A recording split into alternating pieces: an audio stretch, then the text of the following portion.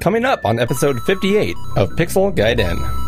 10, We hear the thoughts of a very young Eric. 9, Tim ships a computer overseas. 8, It's a battle of the arcade running guns. 7, Our thoughts on the new Evercade console. We drink beer from south of the border. We admit we're jealous of each other's hardware. 4, Old game companies are new again. 3, Star Wars and video games are the perfect match. And the boys sweat it out in the studio. 1. Another visitor. Stay a while. Stay forever. Welcome to Pixel Gaiden!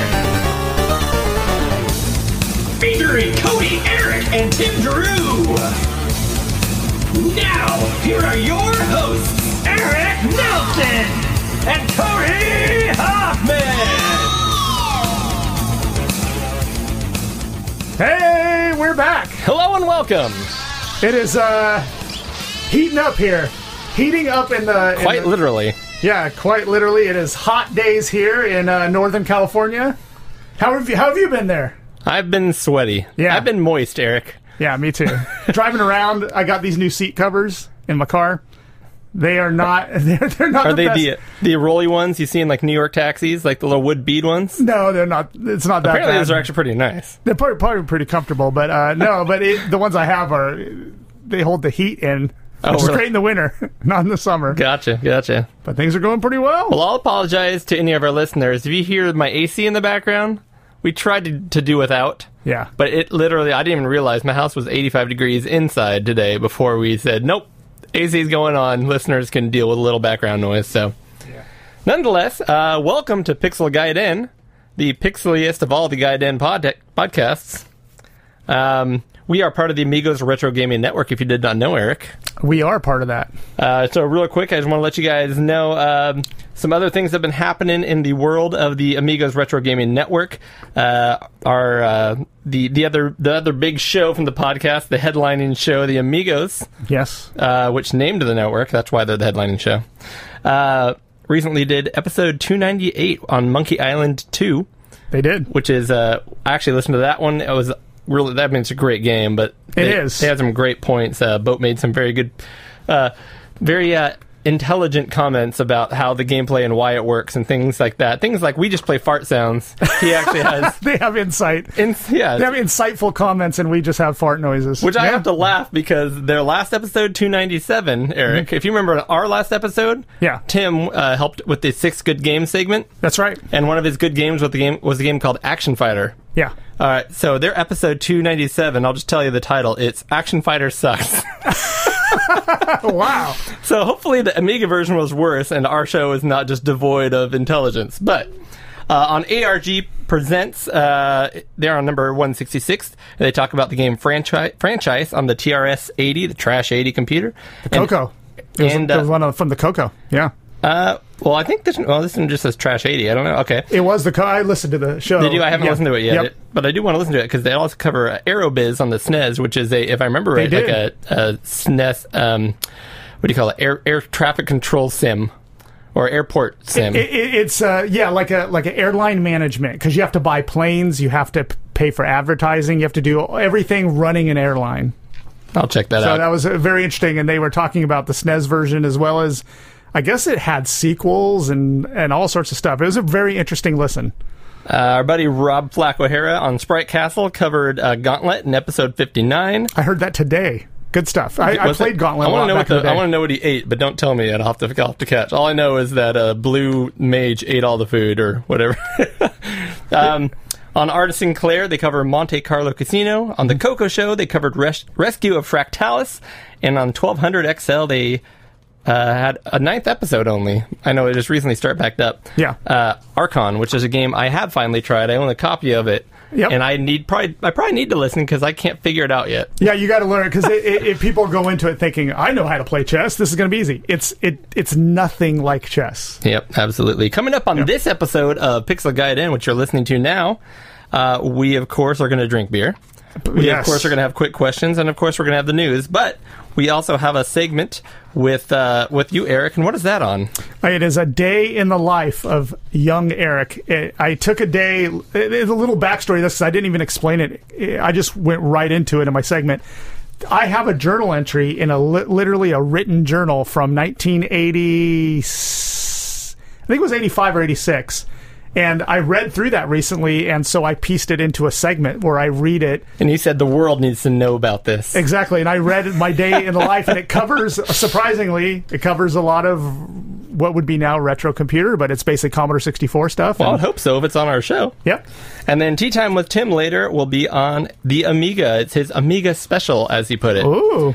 We are also going to cover a Battle of the Systems, where we battle 2 games out. Eric and I will be playing 2 run and gun arcade games, which came out at the same time. Metal Slug 5 versus Demon Front.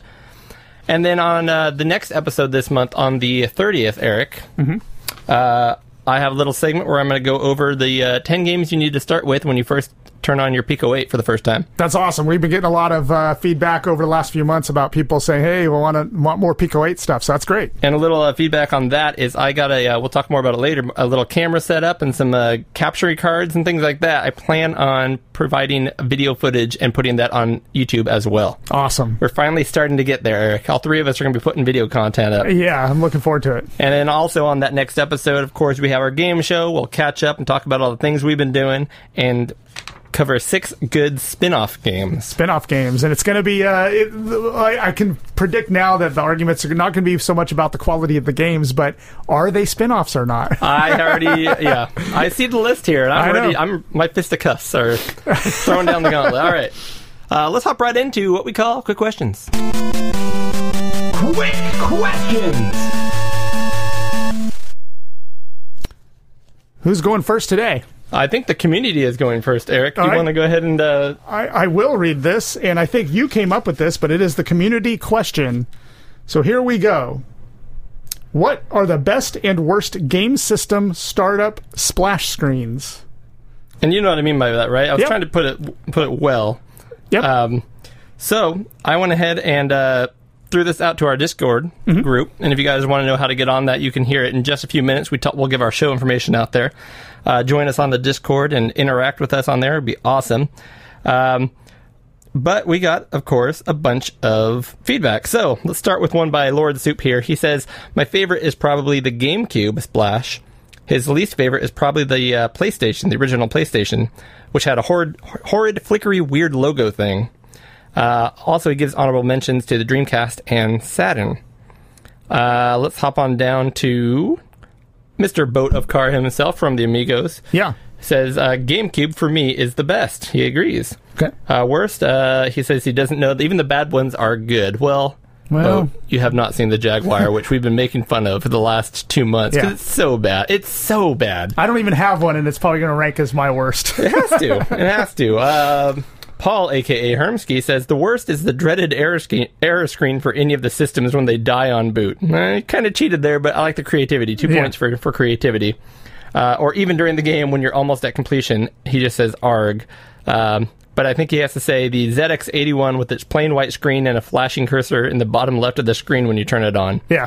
So there you go. Yeah, a lot of the microcomputers don't really have what I would call splash screens, right? They just boot right into whatever CLI they have. Well, I believe in that one, it actually does that for a second and then goes to the OS. Yeah.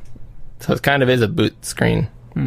Mitsuyama says the Odyssey 2 and or Video Pack, depending on where you are, over here is the Odyssey 2, was pretty poor. It's just a multicolored text display saying select game, which he's right. So I do own one of those, and when I first saw it, I didn't know what it meant. I had to kind of go online and figure out how to start that thing up, but yeah, it doesn't even pretend like you have a game in there. It just says select game, and then you press a number, right? Which is really weird because you could press anything on the keyboard that comes on. It is a video game system with a full keyboard. It's not a computer that plays video games. It's a video game system with a full keyboard. And depending on what game you have to know which button, because it could be like press S for Space Command and press M for missiles. Or it could be another game that's like press 1 for this, press 2 for... Like, it has nothing. There's no... Anyways, that's not the startup screen. The select game part is. I kind of agree with that. But he does also vote Worst game splash screen has to go to the Atari Jaguar, a pathetic roar, the Atari letters dropping in, and then a small spinning cube with a Jagger on it. Rubbish. Thumbs down. Yeah. He's a fan of the PlayStation startup screens, including the PS1. Sorry, who said that earlier? Said the PS1 was that Lord Soup. Yeah. His favorite has to be the FM Town Smarty. Yeah, I'd like to see that one. I haven't seen that one. A zooming Neither. Starfield, a multicolored spinning orb, sounds like the Jaguar, and a nice little tune. Looks like something from an early Amiga demo. Fantastic. Our boy Sanction, who we'll be hearing from shortly, says for him it's the Dreamcast. It gives him the best feels. Close to that is the Saturn, but the Japanese version specifically. One of the most drab has to be the Master System Mark I Power on screen, which is basically just the Sega logo. I actually kind of like that. Lord Soup now agrees. Jags boot up screams cheap. And then Rob, our boy from Sprite Castle, says, exact opposite of a few people's. My favorite was the original PlayStation, and my least favorite is the GameCube.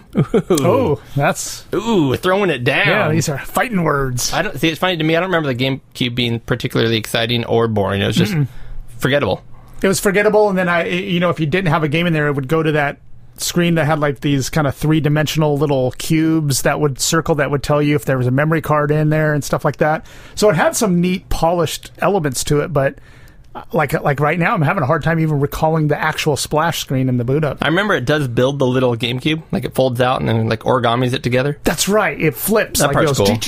Yeah, like almost like dominoes, kind of, but they flip. It's Yeah.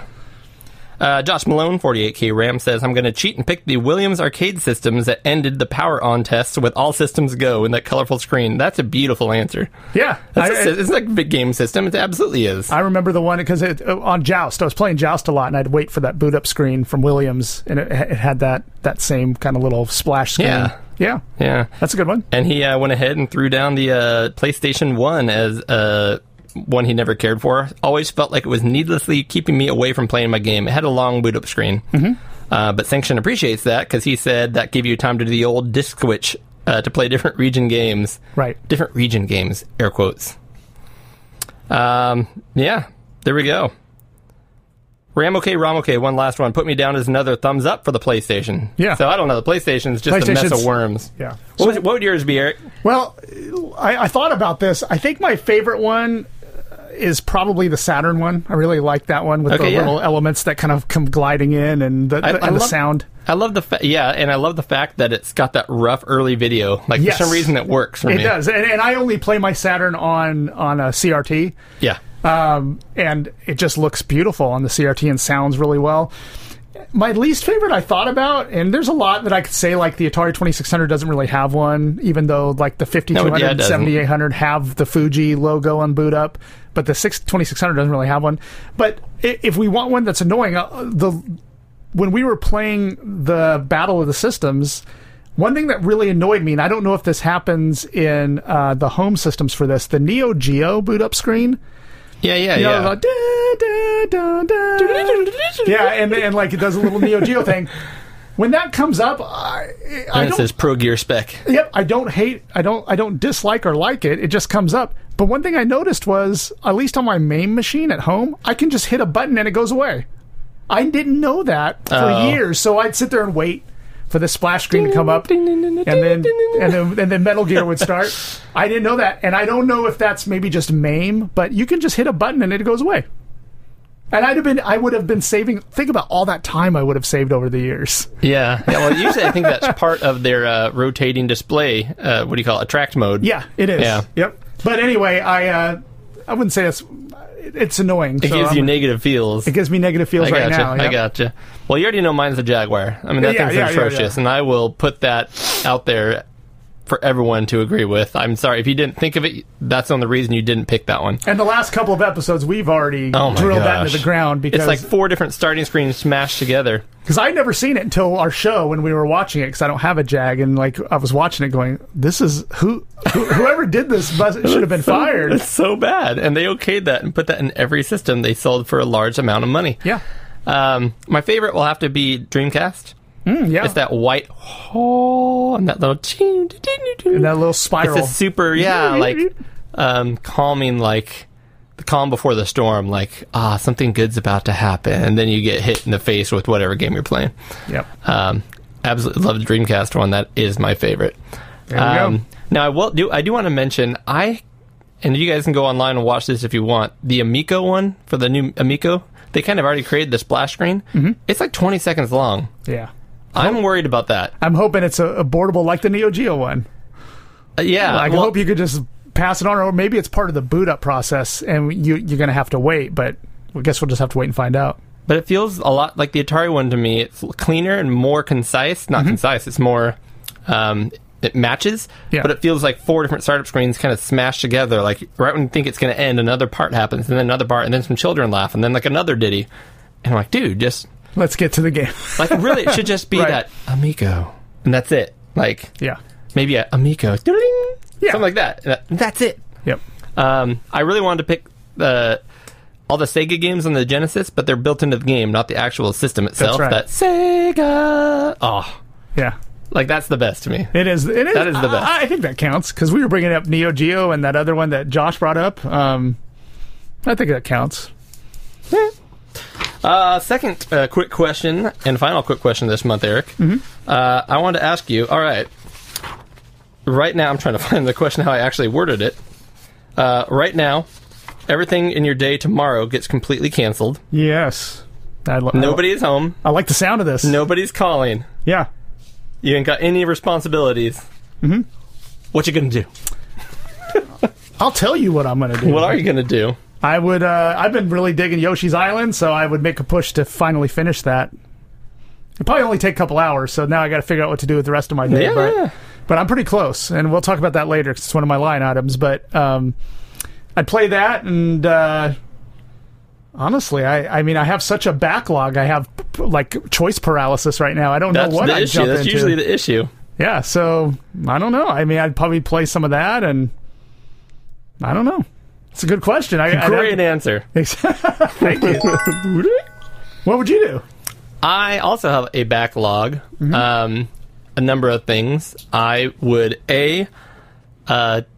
try and repair my monitor for my Amiga, which needs to be repaired. Yeah, you got to do that. But I'm limiting my time because I can get lost in a loophole. It takes all day and still not have it finished. So Right. a couple hours on that. I want to start one of the Yakuza games, one of the new ones. I keep hearing more and more about how like bizarre and tremendously fun, and the gameplay changes constantly. I want to try to dig myself into a new game. I usually play old stuff, and I have one new game I'm playing. I don't really have one right now. And then I would try to finally dig into Sans Journey and get that going on the Commodore 64. Yeah, you'll love that one. I love that game, so I would play that too. Oh, another one I thought of. I need to finish Soul Force. Oh, yeah, Because I got so much into that, the Sarah Jane Avery one. Yep. I got so into it, and then I had to move on to other things for podcasts, homework, and stuff like that. I got to go back and do that, so that would be another couple hours. And beer. And beer, of course. Yes. Well, there we go. I think we have answered our quick questions. Yeah. So, Eric, how about we let the people know where they can get a hold of us and so on and so forth? So, if you want to find show information, you're going to go to pixelguiden.com. If you want to reach us on Twitter, you can reach me, Eric Nelson, at DUH Project, DUH Project. You can reach the show at pixel_guiden. You can reach Cody at oddball, which is ODDBA1149. You can reach Tim at sanction, at SANXION. Please review us on Apple Podcasts or whatever podcast catcher that you use. That would be really helpful for us. And if you want to email us, you can email at podcast@pixelguiden.com, and we do encourage feedback. We also have a Patreon account set up, so if you wish to support the show financially, you can do so at patreon.com/pixelguiden. You can support us with as little as $1 all the way up to infinite dollars. If you do so, you'll get access to the Amigos Retro Network Discord server, where all kinds of cool chat is happening about not only our show, but the other shows such as Bright Castle and, of course, the Amigos, amongst other shows. And there's various other topics in there, everything from for sale to music to high score contests, things like that. If you support us at the $3 or more tier, we like to announce every supporter at that level here on the show, in a way that we can only do here on Pixel Gaiden using our random adjective generator. This month we're doing something interesting because I honestly have no idea what it is, but apparently our British listeners will know it immediately. So let's go ahead and check out those charts. The newcomer at number 40, the handsome 10-minute Amiga Retrocast. Moving up a spot this month and eking out number 39, the aberrant David Modolak. Falling 2 places in the 38th spot, we have the uncovered Roy Fielding. Boogie-woogieing his way up into 37th, it's the slippery Mr. Toast. In the 36th spot this week, we have the evanescent Team Grey All the Way. A long fall from grace lands the wasteful Maciej Sosnowski in the 35th spot. Keeping it even in the 34th spot, we have the Sticky Paradroid. Out of seemingly nowhere, a newcomer in the 33rd spot, the jittery Ramoke Ramoke. On his way up for the 3rd week in a row in the 32nd spot, we have the Misty Ant Stiller. With his amazing use of the bass keyboard, the secretive Mitsuyama lands himself up in the 31st spot. Dropping 3 positions down to the number 30 spot, it's the imaginative Hermsky. Love him or hate him, the 29th spot is held by the excellent Citizen. The top of the pops would not be complete without the nutritious Gary Heather in the 28th spot. Up to the 27th spot this month is the alleged Brian Arsenault. Allegedly. The disturbed Henrik Lollefold drops to the 26th spot. With his sextet of flugelhorns, the hellish Dustin Newell rockets his way up into the 25th spot. Calmly edging his way into your heart, the therapeutic Matthew Ackerman in number 24. Working his way to spot number 23, it's the pointless Daniel James. Not to be outdone, eking his way just up to the number 22 spot is the jealous Josh Malone.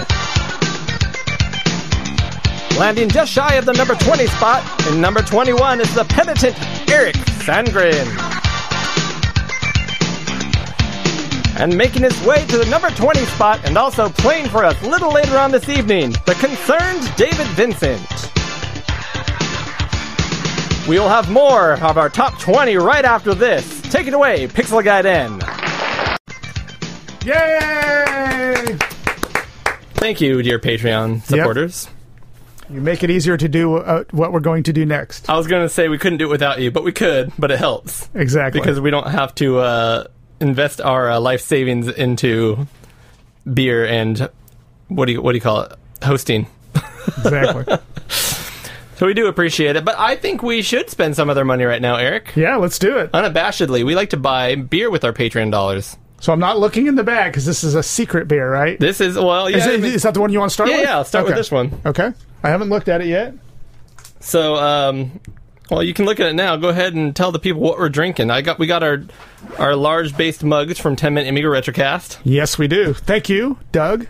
Thank you, sir. I saw this beer on the store shelf and laughed immediately and said, I have to buy that. Yeah, so this is... he pronounced it Trejo's, right? Trejo, yeah. Trejo's Cerveza. Hecho en USA, which is made in USA.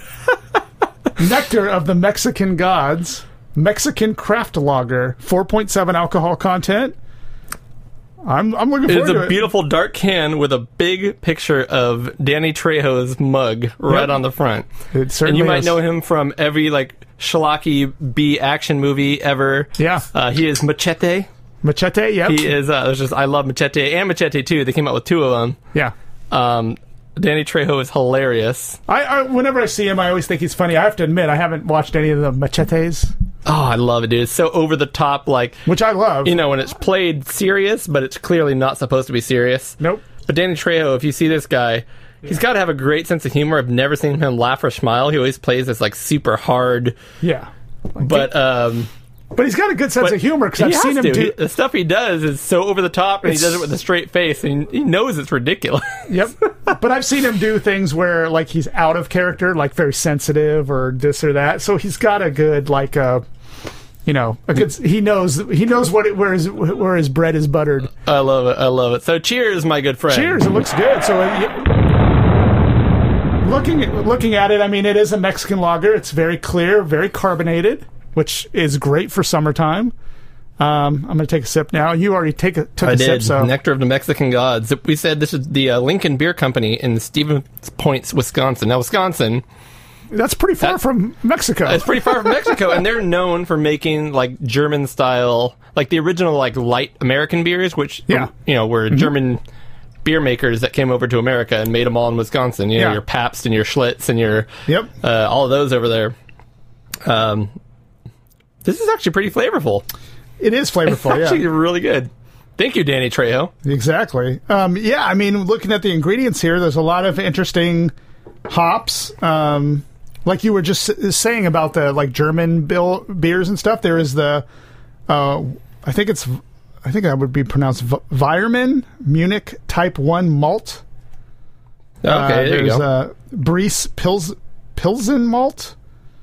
So it looks like a bit more premium ingredients than something like a Dos Equis or something. Yeah, they're calling it a Mexican craft lager, but it actually tastes kind of German. It kind of like Wiener Schnitzel. It's kind of German. I like it, man. It's actually pretty darn good. It's flavorful, and I'm a big fan of Mexican lagers. So this is right up my alley. I love it. For summertime, it's perfect. So rating scale. Danny Trejo is Machete. Yeah. He cuts off a lot of limbs. Okay. How many gallons of blood? Gallons of blood. The human body has how many gallons of blood in it? I don't know. Well, let's just make it up. Did you know Eric, did you know, fun fact? Yeah. The human body has 3.7 gallons of blood in it? Okay. So we rating this out of 3.7 Out of 3.7 gallons of blood.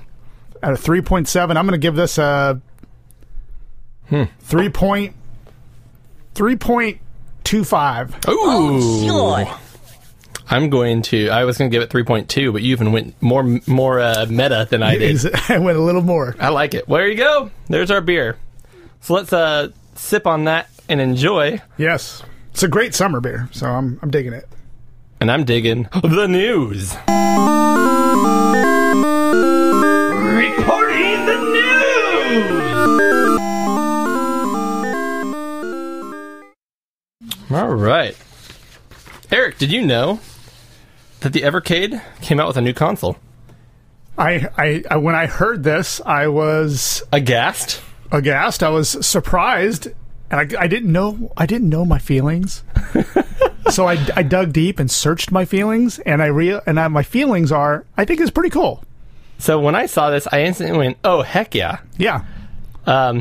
It's weird to me because most of our community, from what I could tell, doesn't understand why. Yeah, they don't understand the Evercade. I guess that's true. Because everything I hear on the Amigos Discord, most of the voices there, and I'm not going to say they're right or wrong, but they don't understand. They're like, why would you want a system that it has collectible cartridges when you can just get a system like those, I forget what they're called, but you can just throw ROMs on there on an SD card. Well, anything, yeah, lots of things. You can just do, I mean, there's so many of those, many, and high quality ones, and I have those. I like those. They're fun, but the Evercade brings something else to the table. I mean, it brings licensed games that on a cartridge, and they usually put multiple games, anywhere from 3 to 20 games on there. They're fully licensed. It's a nice handheld. It works really well.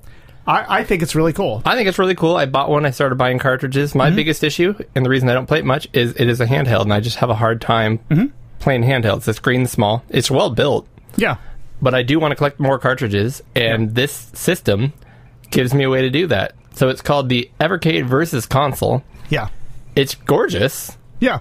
It's this white console with red lines, kind of like the Evercade handheld is. There are 4 USB ports in the front for up to 4-player couch co-op, Eric, which is awesome. 4-player couch co-op. It has this aesthetic that's almost like a neo-chic Famicom looking, kind of. Yeah. Do you know what I mean? It's a cyberpunk Famicom, Eric. Exactly. So it's got like red outlines, but it's got a nice gamepad with a D-pad and the buttons. It looks a lot like the Evercade controls on the mobile. I think it's gorgeous. And it comes with 2 controllers. Yep. And I'm gonna get it. It's only $100, Eric. do you remember when we were talking about how like that Worms collection was coming out, and I was like, my eyes, I'm Yeah, you know, it's too small. I'm so old, I can't see Worms on there. Oh, we're playing Worms on this, Eric. Now I'm gonna get Worms because we can put this on the TV and play it on a console, and that's a great Worms collection. Not to mention Cannon Fodder is coming out. There's that one new collection coming out that has a lot of the Sensible Soccer, Cannon Yep. Fodder, stuff like that. They have great games coming out. One of the issues is that they announce them and it still takes 9 months until they physically get released. Yeah, But I've noticed like the Tecmo's one that was gone for so long is not Tech. What is it? What brand is it? Anyways, the carts are coming back out again. They were getting reprinted. okay, that's good because I'm like you. I keep hearing about these great ones coming out. And there's a new indie collection coming out. There's this and that, but then you look at it and it's like not coming out till July, not coming out till September, not coming out till August, and it's just like this thing. To me, one of my complaints is that this thing's not going to have enough life to support these games well into the future. There needs to be more games coming out. Well, they're announcing a ton. They're just not physically hitting the shelves for quite a while. Right. But yeah, no, I think this system's awesome. I think this will get me to start buying more games and, more importantly, playing more of these games. Yeah. We'll be able to play together, which we've been doing some two-player stuff lately, and hope they do more of that. I love the way it looks. Yep. Me too. The fact that they actually got this package together with 2 controllers for $100 is awesome. It's interesting that you load the games in by lifting the front cover like an NES, but there's 2 game slots, yeah. so you can actually put in 2 packs at once. Kind of novel. Yeah, so I imagine there's a menu that pops up and you can just pick whatever game you want that's in there. And the other reason I really wanted to invest into this system also was, there's a bunch of like old games, which is not really my thing, but they have packs of brand new games, and I want to give those developers money. Yes. Like my favorite game by far on here is that shooter. What's it called again? Xenocrisis. That's the game I was. That's the game. Yeah. So yeah, I want to get more games like that. Xenocrisis and Tanglewood in that one, the Indie Collection, the Wildcat, Mad Cat collections. The Mad Cat one, yeah. Yeah, where they had a whole bunch of modern indie games that were released on physical cartridges, but I want to buy legitimate ROMs and have physical media for that, and this is a way to do it. So that's what I'm excited about. I think it's gorgeous. I want it. The fact it's $100, sold. Yeah. That comes with 2 controllers for $100. For $100, 2 controllers too, right? Yeah. Yeah, so I'm in. It looks awesome, and frankly, I think like you're saying, I think I'd play this more than I would the handheld. Yep. That's the big thing for me. Cool. Right on. Next, Tim, what do you have to sell us? Tim, this is Tim. Okay. I can't do the accent, so I You won't say do that it. every time. Yeah, I won't do it. Evercade new collections in Television Collection 1. I did see that. Looks interesting. Oh, who would have thought? What on topic? Evercade. Correct. Speaking of Evercade, there's our segue. Yeah. And the Bitmap Brothers Collection 1. That's right. Their Bitmap Brothers collection is coming, and that has some... Yeah, I know the pre-order is open for that one, but I don't remember the game lineup on there. Well, let me just tell you, Eric, as I open it up right here. Excellent.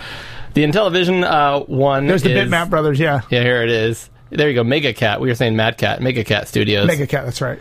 Here's the Intellivision, which is a whole bunch of Intellivision games. You can guess what most of those are. But yeah, let's check out the Bitmap Brothers. I know one of them is, I think there's Xenon, and I know there's the Speedballs. Chaos right? Engine, Speedball 2 Brutal Deluxe, Speedball 2100, which is interesting because that looks like a PlayStation game or something to that effect. Yep.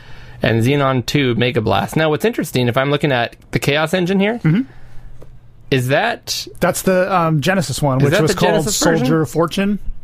That was called Soldier in America, of Fortune. yeah. But that is the Genesis That version. does not look like the Genesis version to me, though. I thought I read somewhere that that's what they took. Okay. But I might be wrong. That's a great collection. And then I saw there's another one up on the menu there that was... that doesn't look like Genesis to you? I don't know. There's another game collection up here? There was another game collection, the Codemasters one. That one's going to have Cannon Fodder, Sensible Soccer. B-52, Eric.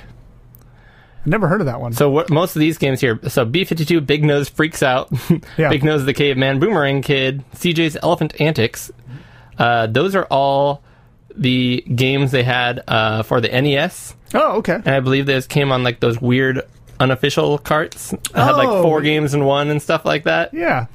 Cannon Fodder. Megalomania is on here. Psycho Pinball, that looks like an Amiga game right there. That's probably Genesis though. It does look like it. Super Skid Marks. Yeah. Megalomania. That's supposed to be, that was a pretty big deal on the Amiga. Yep. Yeah, no, it looks like a good collection as well. That's actually Cosmic Spacehead looks cool. That's a game that probably looks cool, but it's probably terrible. Judging a book by its judging a game by its cover, Eric. These come fully covered. So there's a big in television one too there. Yeah, I mean, we know most of those games, but Yeah. I mean, there might be a surprise or two on here. Frogbog, Night Stalker, Acid Smash. We assumed that much. Shark. I don't see anything on here terribly No. unexpected. Yeah. See, what would Oh, be it's only 12 games. That's what it looks like. What would be really cool? What would be really cool is if they threw like some of the indie scene, Yeah. modern games for the Intellivision, because there's a good homebrew on there. They should See, that would be toss in a couple of those on there. that would make me buy it. Yeah, me That too. would make it buy it. Yep. Very cool though. Next up on our list, I wanted to talk about some new SNES SA1 goodness. Are you familiar with the SA1 chip, Eric, and what's been going on with that? I honestly don't. What's the story on that? So the SA1 chip was a chip that came in a few Super Nintendo games. It allowed basically some processing to be done on a chip on the cart rather than everything done with the Super Nintendo. Okay. So basically it allowed things to be played faster and smoother. Nice. So somebody, I can't remember the name here, but let's see if it pops up on the actual link here, which I did just click on. They went ahead and have been going through various games on the SNES library. Some of them are very popular games that have slowdown. Now, the first one I remember was Gradius 3, which is a great game, but oh my goodness. I remember. It chugs. It does. It chugs. And so his SA1 adapted ROM plays it perfectly smooth on an Evercart, or I guess there's a way you could actually buy a game that has an SA1 chip and put the ROM in there and use it that way. Okay. But people are like hacking up carts to do that. Right. But he's done it to a couple of new games, including a really good shmup on the SNES, Axelay. Yeah. And then another one that was just completed, if I can back out here, was Race Driving. Now, this one's interesting because this game, I don't believe, was a very popular game. It wasn't well known. Race Driving wasn't. Here it is, Race Driving. Okay. But here's the cool thing I'm showing. Now, Eric and I are looking at video here. The original probably wasn't very popular because it ran at 4 frames a second, Eric. That's pretty choppy. So here's a side-by-side of the two running. And let's see if we can get a feel for how much better the new one feels than the old one. Oh man, it has a little feel of like stunt car racer a little bit. Yeah, look how slow the original is. Like, I can't imagine ever playing that. Yeah. Now, the one thing I do notice about it is it also plays, like, super fast. Which I don't know if it would be too hard to play at that speed. Like, cool, he made it smooth, but It does look very smooth. it'd be nice if there was a way to slow it down a little bit. I don't know, we'll see. I'll try to play it. I want to try these games. But yeah, it's kind of like a stunt racer type game. Will this be integrated into like emulators and stuff? Or I mean, Yeah, it's just the ROM. So So the it's just ROM actually has the SA1. Well, I take it back. As long as the SA1 chip is emulated in the emulator, yes. okay. So you The couldn't Evercade really does have it. not the Evercade, the I'm sorry, EverDrive. the EverDrives. The EverDrive does have it. EverDrives absolutely have it, yeah. All right. Well, then we're set. Although I have an old EverDrive, I hope it supports that. I think it does. Cool. I think it's got to be one of the first chips they emulated. So this next one is a game that I did download. I haven't spent a lot of time playing it, but I'm loving it. Really? I haven't even heard of this yet. And I literally thought it looks great. I thought of you when I downloaded this game. I think you will really like this game. It combines some multiple. Remember when we did multiple platforms? Mm-hmm. It does provide that, but It is, when you start, it is a platformer, and you're basically a guy. You can pick from 3 different guys that you play. Well, let me go ahead and name the game real quick, so people haven't heard it yet. Because we'll get busted. We'll get busted by listeners for that. Savage Halloween. It's called Savage Halloween. It's inexpensive on the Nintendo Store. I think I paid less than $10 for it. Okay. Might have been even cheaper. There it is, $4.99. $4.99. Wow. Yeah, I'll do that. So $5. Oh, here we go. There we got some video going now. Yep. It is it starts out as a platformer, but then it also has modes where there's shmups, like vertical shmups. There are multiple fire modes and power-ups. You have a life bar, but the graphic styling is very SNES. Yeah. Yeah, no, you're right. It's almost NES to me. It's kind of Yep, it's kind of a little bit in between. Yep. Oh, it looks amazing. And it's a run and gun right now. It's a run and gun, and then there's like Battletoads speeder bike station or levels. Yep. And then I was hoping that you will, because I haven't even reached these, Oh but my look gosh, at these big this looks bosses. great. And it's a 2-player game.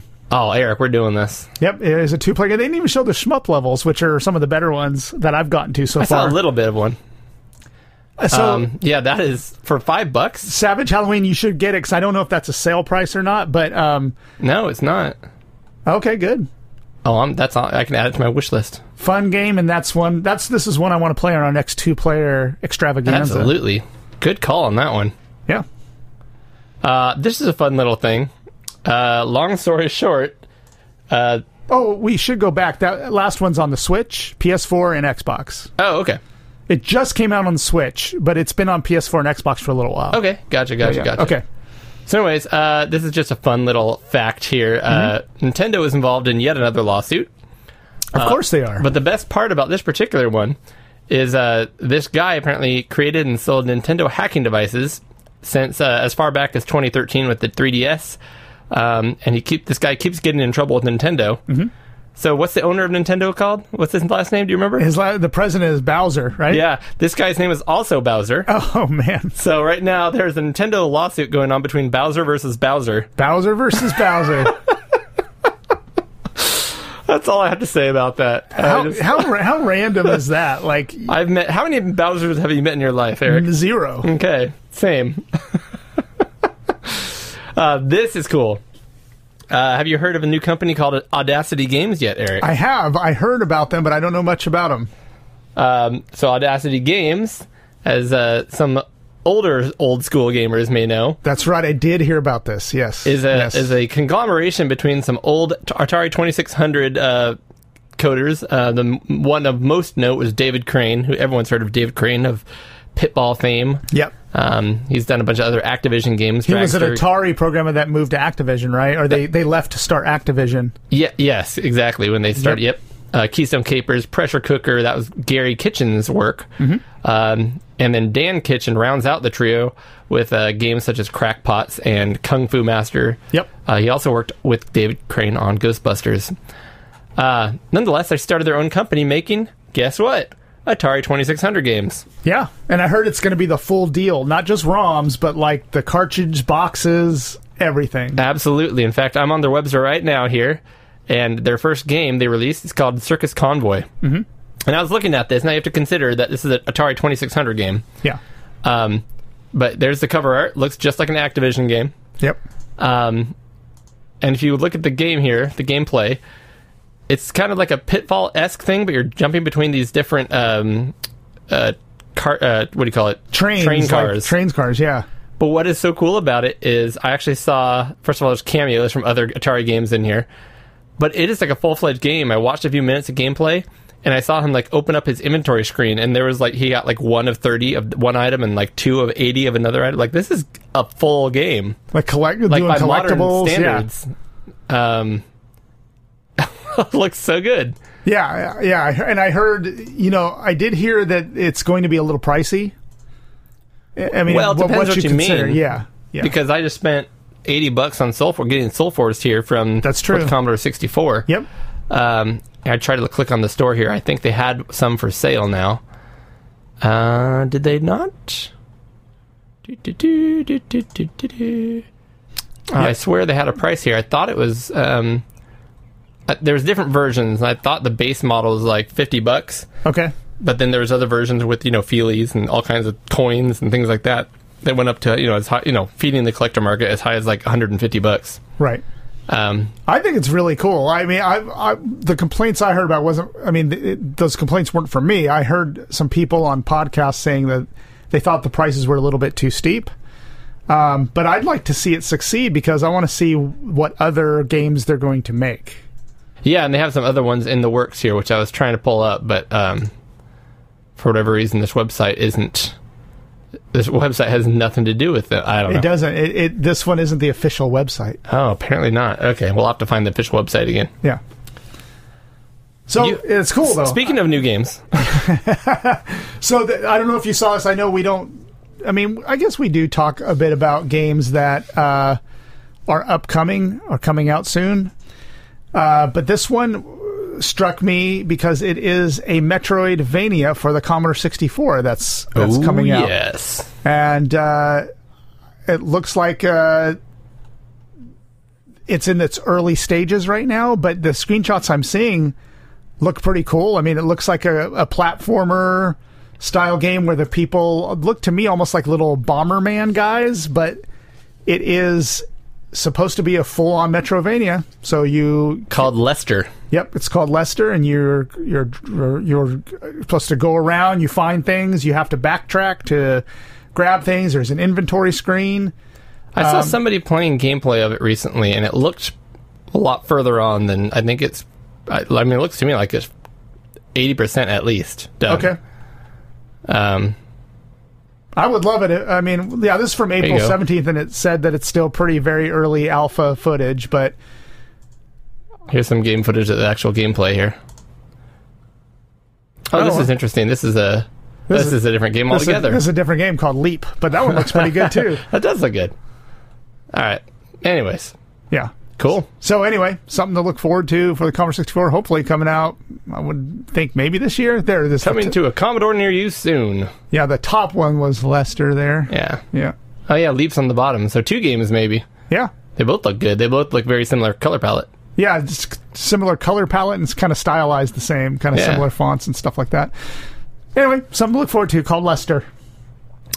So this one I don't even need to click on, but since our last podcast, Eric, PlayStation announced that the PS3 and PlayStation Vita stores are closing down. That's what I heard. And everybody got furious. Yeah, and for the last 3 weeks, I've been hearing people on podcasts complaining and talking about, me among them. Yeah, people go blowing gaskets because the store fronts are shutting down, and I don't blame them. And all kinds of issues. Well, guess what? When I went to find a link for that so we could talk about it on the show, the new link I found says Sony went ahead and apologized. They heard the uproar and said, you know what? We won't shut them down. Sorry, our bad. Yeah. So they're not going anywhere. They're not going anywhere for now. They will eventually. So there's a whole bunch of non-news for you.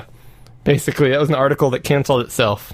I mean, it is encouraging that companies do listen to their customer base once in a while. I mean, so many times we hear about things just happening and they just do it, and especially games that are online that have to be online only, like the way modern games are going. Yeah. And they close down the servers and you can't play these games anymore that you bought. Even if you bought the physical, I mean, there's a whole trend now where you buy a physical game on disc or whatever. You play it, and you pop it in, you play it, and then one day you pop it in, and it doesn't work anymore because it has to phone home. Yeah. And I think that sucks. I mean, one thing they should really consider, because since these games are going to be completely useless, is they should just kind of open source the back-end server, the licensing server, so they don't have to publish patches or anything anymore. I'm not asking for that. But make it so that the last update kind of opens it up so that someone can run a server to authenticate people and keep the game going forever. Yeah. You know what I mean? Yeah. I mean, why not do that? The game's not going anywhere anymore. Yeah. Anyway, that's what really grinds my gears. It does grind my gears. Just don't know why they shut down the Ouya server. Right. But see, someone else stepped in and changed that. And that's probably what will happen here if that becomes the case. Yeah. This one is from our boy Tim. Mm-hmm. Who wanted to point out, actually we talked about this last time, but Turbo Sprint, the Amiga AGA version of the arcade game, is out now. Yep, and our boy Tenmark, Doug. He dug into it? Yep, from Dynamic Computing. he reviewed this game with his son, and they both played online. And they did you watch that video? I didn't watch all of it, but I did see that they were playing it. Yep. He did a very thorough dive into this game, and it does look awesome. To me, I know, my skill with those kind of games. It looks kind of like it might be tough. Okay. To stay on the track and to, complete races. Well, Turbo Sprint wasn't easy to begin with. Correct. And so it looks interesting to me, but it looks very high quality, AGA only. And that was mainly, and Doug had explained it, it's AGA only, but not so much for the gameplay part, but they used a higher res screen so the cars could be smaller and you could see more of the track. Oh, gotcha. So that's really the only reason they did AGA. But one thing I really like is that if you buy this game, you can get the ADF, so the little floppy images. Yeah. But you can also get the CD32 ISO images, so I can play it on my CD32. That's cool. So that would be pretty cool because we could plug our controllers in and have a little multiplayer That would be fun. Turbo Sprint session. That would absolutely be and fun. I'm doing that. I am going to get it just because I think I kind of want to reward the guy who made it because he also did Bomb Jack, the beer edition. I played that once in a while. Yeah. And I think that's pretty awesome. Yeah, I love playing those games, for high score. Mm-hmm. I heard something else can now save high scores. Yeah, yes, and I did blow it because I meant to look up the terminology here, so I'm gonna mess this up. But I'm gonna do that every time I make a good segue. Yeah, excellent. And by good, I just mean not terrible. So the Mister, which I'm a fan of, the FPGA little microcomputer that emulates so many systems.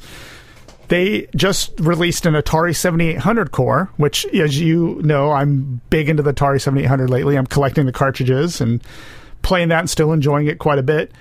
But they came out with a new core, and it is, from what I read, 100% compatible. Every game works, and that's not too hard because there's not that many games. All 30 of them work. Exactly. For the Atari 7800. But one thing I found really cool while I was messing with this, and this is where I'm going to drop the terminology, there's some kind of cartridge technology that you can turn on in the Mister menu that will take every game, ROM, that you have and add the ability to save high scores to the ROM. That's awesome. So that every time you boot that cartridge, it will show you the high scores. And you don't have to keep a pile of Post-it notes in with your 7800. And that's what I'm doing right now because I love keeping track of the one thing I've gotten the most enjoyment out of the Atari 7800 is just trying to best my score, like in Food Fight and Centipede and all the games that are on there. I just will play it and then I record my scores and try to beat my own high scores. This allows me to save them in the core. So that is really neat, although I'm still going to keep playing original hardware because I'm really digging my Atari 7800. But it is a neat feature, which I haven't seen on any other... I haven't seen that on any other core. It just automatically bolts it onto the ROM. So there's nothing to do other than turning it on in the menu. That's way cool. Yeah. So speaking of awesome systems... What do you got for us, Cody? Well, I want to talk a little MSX. Yeah.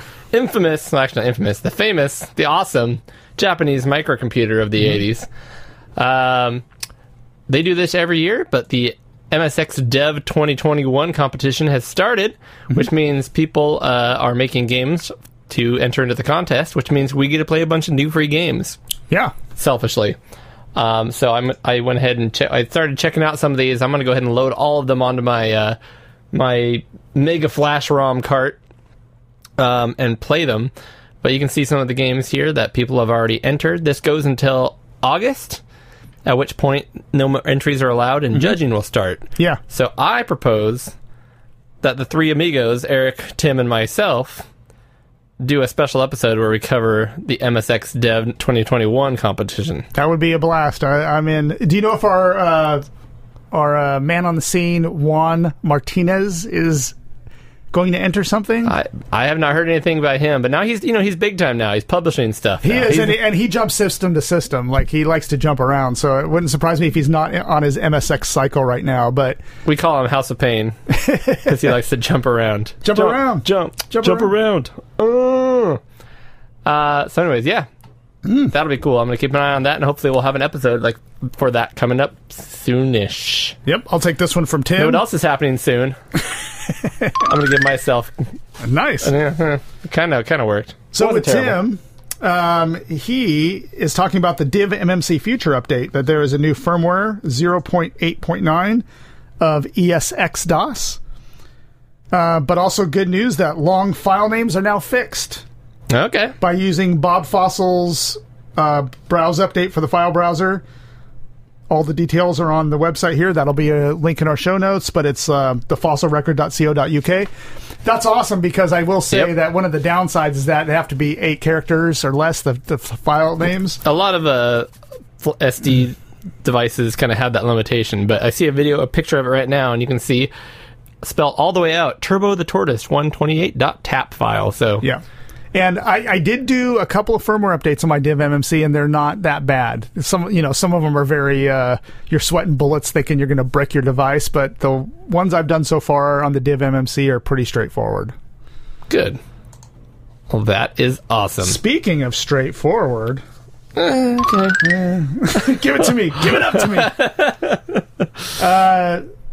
Tell me about this new pinball machine. Well, this very straight pinball machine, it's not rounded at all, it's very straight, was just announced by Sturm Pinball, and they cannot get enough of the Star Wars license. Yeah. The new pinball machine they are coming out with, they've already have pricing and everything up for the mere price of $6,000 minus one.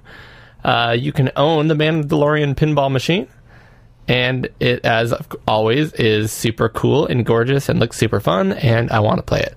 It looks really good. I heard about it on Twitter from our friend Oz Retro Gamer from Australia, and he was talking about this one a bit and said it looked like it was going to be pretty amazing. It looks great, and for those who've watched The Mandalorian or heard about it, you know it's Star Wars, but it's done very much like a spaghetti western. Yeah. And so they definitely you look, not this one down here, but the main version of it here is done very much in a almost a western style looking, lots of oranges, dirt and things like that. You got Baby Yoda in the corner. Yeah. Can't have a Mandalorian pinball machine without Baby Yoda. Yeah. There's a ship, which I always like. Yeah. The looks like a mask that lays on its butt. Anyways, Cool. Super cool. Love pinball. I would even say that pinball is good enough to be put on a shirt. Oh, jeez. You're going to give yourself that? Oh, man. I'm not giving myself that one. Okay. So Tim says that there are Paradroid and Uridium t-shirts available from 7 Squared, and there will be links in the show notes. I found this interesting because I don't have a Uridium shirt, but I do have a Paradroid shirt. I just haven't worn it in a long time. I have a shirt with the 001. 100100101. The 001 robot on it, like the little round robot. That would be cool. I've had that one for 7 or 8 years. Yeah, that one's cool. This one, I'm not so sure I'm digging it. Yeah, the Paradroid part logo looks ish like the logo, but I don't know what this robot is. Yeah, that's not from my Paradroid that I know. That's not my Paradroid, but they do have Worms and California Games and Bitmap Brothers and Way of the Exploding Fist. Those all look great. Those all look really good. The California Games one looks very throwback. Yeah, that looks like a diet soda. And then here's Uridium. That one's legit. Yeah, that looks pretty cool. That does look really good. I would wear that. Unfortunately, I don't dislike Uridium, but I don't love it. So, but it's such a cool shirt. I might just. It's an iconic game for sure. Yeah. Well, not. No, I guess maybe in the United States as well. Yeah. So cool. I like that Bitmap Brothers one too. That one looks really good. Yeah. Know what another great game company is? Just like the Bitmap Brothers. Who? Capcom. Oh, I do love Capcom. They came out with all kinds of great games. Kind of like actually. Okay, that turns a bad one. Because I saw the word ghoul, and I thought ghouls and ghosts, but this has nothing to do with ghouls and it ghosts. It does not. Anyways, Zombies Ate My Neighbors. Yeah. Which, maybe we'll find out who actually makes Zombies Ate My Neighbors. I can't remember. Lucasfilm. Of course they did. Now, here's what's interesting. So, this is being released along with the sequel to Zombies Ate My Neighbors called Ghoul Patrol on the Switch on June 29th. Yeah. I know you love Zombies Ate My Neighbors. Probably my top 3 SNES games. Yeah, and I really enjoy it, and there's a lot to it. Because every time I play it, I get like 13 levels in, and I'm like, man, I must be getting close to the end. And I look it up, it's like 60 levels long. Yeah, it's a huge game. I've never beaten it, but yeah. I love playing it. I think I might just need to save state that puppy. Yeah. Yes. So this might be a good way. Here's the thing I'm embarrassed to admit. I've never heard of Ghoul Patrol. I never knew there was a successor to Zombies Ate My Neighbors. Have you played that? Is it any good? It's very good. Yeah, I've played it before. I think we've even discussed it on a very, very early show. I've never even heard of it. Yeah. So I must have had a small little nap while you talked about it. That's possible. But yeah, no, for $15, this is a nice little pack. That's not bad. If you genuinely can do save states, I'm definitely in. Because I was thinking about this, and I was like, well, I already have the games, and I enjoy playing them on their appropriate systems or on the Mister. But, the Mister doesn't have save states either. But if I had save states on that game and could actually make a real push into the higher levels, because like you said, I don't get that far. It's like I get like maybe to, I don't know, 10 or 12th level. Yeah. That's it. Although that giant baby is the hardest. It is Dealing the with hardest. that giant baby. Yep. No, what else? Another great 16-bit game we need to talk about, Eric. That's a good one. What? And this is from Tim. McDonald Land Mega Drive Genesis Easter egg found. And So we covered that game on the previous episode. The We did. McDonald Land Mega Drive game. And don't let the names fool you. It's a very good game. It's by Treasure. Yeah, it's by Treasure, who is very good at the shmups. Very, very good game. But this is not a shmup. The McDonald Land was a platformer, but very, very well done. It was a nice, pleasant surprise when we covered that on the show. Absolutely. It was a great game. But Tim says when the password is entered, the title screen transforms into different polygonal shapes. The morphing is accompanied by super creepy sound effects. The sound and tone definitely does not match the bright and cheery atmosphere of the game. That's weird. I'd like to see that, like that. Well, I'll have to take a watch here if we can take a little break. Yeah. So there is a link. There'll be a link in the show notes to go to it and figure out what password to enter to get that little the little Easter egg to show up. Well, I think we should watch it right now, Eric. All right, Eric. So we just watched it. We watched it, and I'm a changed person. Yeah, much, much longer than I expected. It was like a 3-minute ordeal there. Yep, it seemed like the good old demos from the old days, like on the Commodore 64 Amiga, like the demos, but it just went on and on. But, very weird, creepy music, shapes swirling around and, rotating in space. And all of a sudden, the sign became origami things, like the Sega logo and, like, a plane. Yeah. Very Anyways. strange. That was really, really strange. Really The interesting. music was cool. Then, It's funny that they find these things so many years later. right? This thing's been buried for decades. I love it. One last news item for us this month, Eric. Okay. And this is a cool one to me. Mm-hmm. But the amazing company from the DOS era of my youth, Apogee, is Apogee once again. Yeah, isn't it funny that all these companies are coming back, like David Crane, and we just talked about the Activision coming back Yep. called Audacity, and now it's Apogee. So Apogee, which I remember Apogee from a number of games. I remember playing the original side-scrolling Duke Nukem game.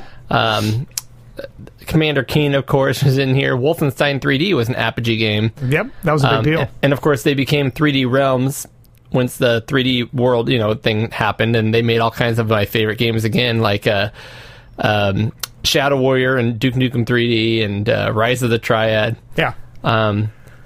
Really cool. And so to kind of showcase their new reformation of the company, they have a throwback pack, apparently. I don't know what that means exactly here. I'm trying to read it kind of as we go. But they have a video on here as well that shows a lot of the new upcoming games. I'm trying to pull it up for you, Eric, here. Yeah. And for some reason, I just keep finding the creepy McDonald's music. That's all I keep finding. Here we go. Video link. Let me turn this down.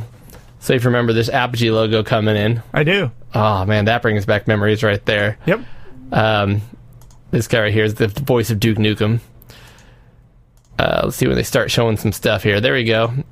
So some new stuff, some old Ooh, stuff. that looks really good. Very like a zombie. It's kind of a zombie killing game.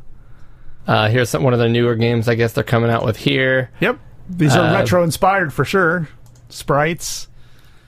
I mean, so some of these look like very 8-bit inspired, 16-bit inspired games, and some look very, very modern 3D zombie killing first-person games. Interesting. Little everything. So I'm stoked to see what Apogee comes out with. I am all about that. Very cool. And Eric, that is the news. Wow. Which means wrapping it up. We need to move on. I think we need to listen to what Eric has to say in his take. A day in the life of young Eric. Eric Take!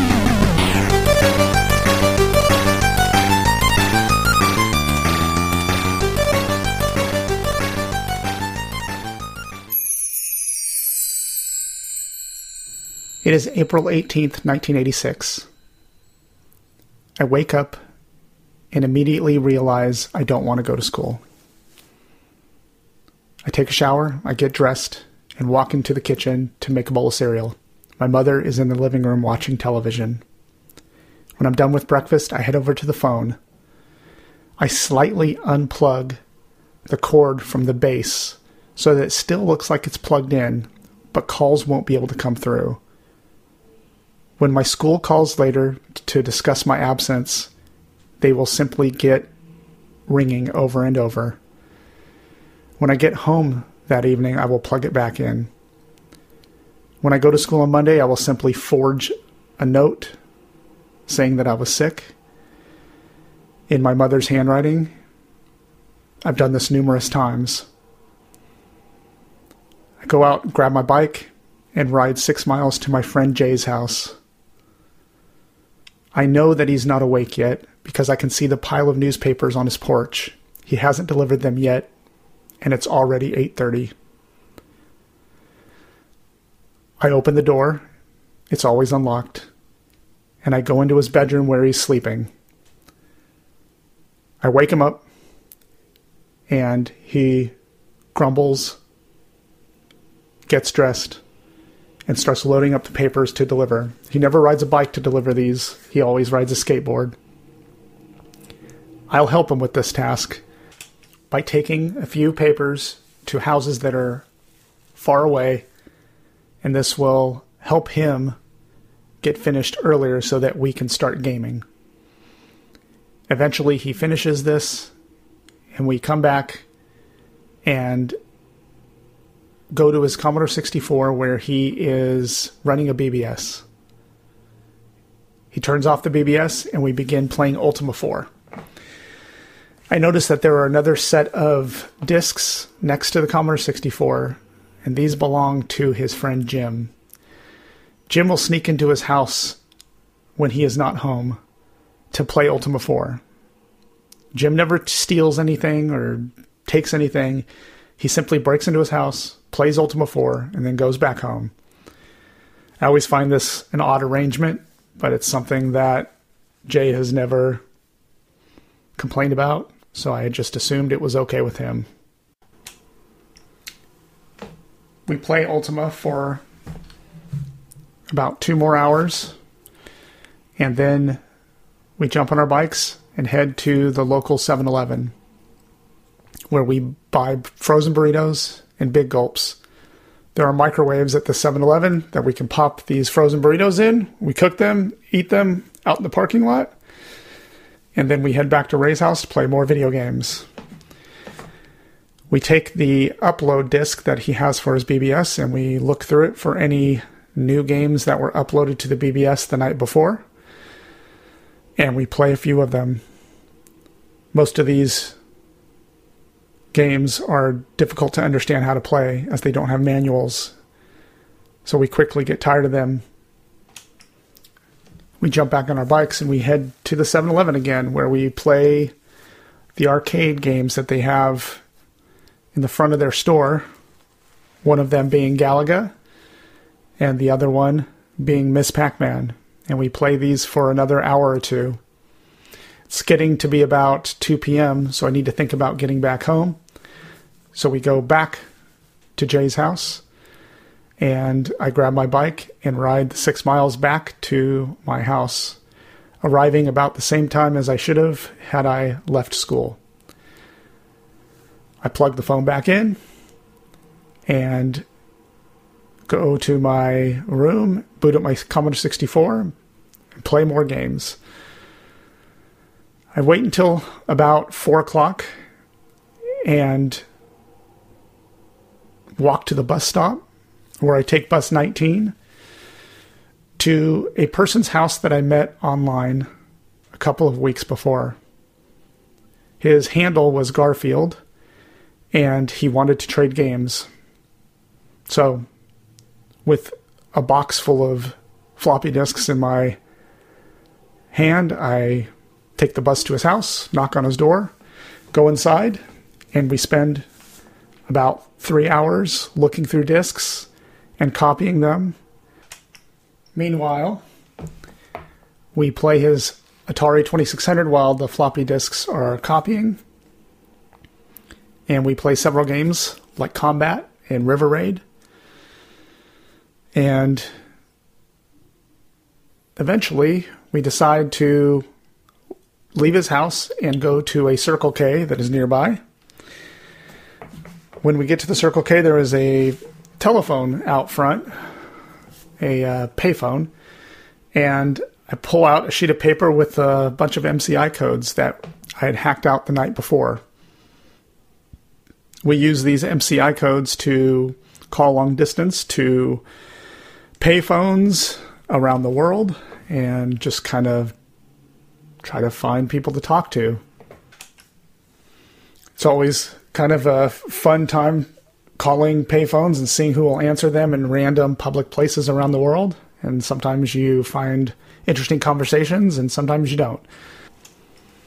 Garfield wants to learn how to do this, so when we go back to his house, I show him a program that Jay and I had wrote that would run overnight and hack out MCI codes. I told him that you would usually get about 10 or 15 a night, and you would use these codes till they stopped working. And you would use these at payphones. You didn't want to use these at home. Once I showed him how to do this, I packed up my stuff, grabbed my box of discs, and took bus 19 back to my house. At this time, it was already about 8:30 p.m. When I got home, I booted up my Commodore 64 and loaded up Leaderboard Golf and played a round of golf. I played several other Commodore 64 games until I drifted off to sleep around 1 a.m.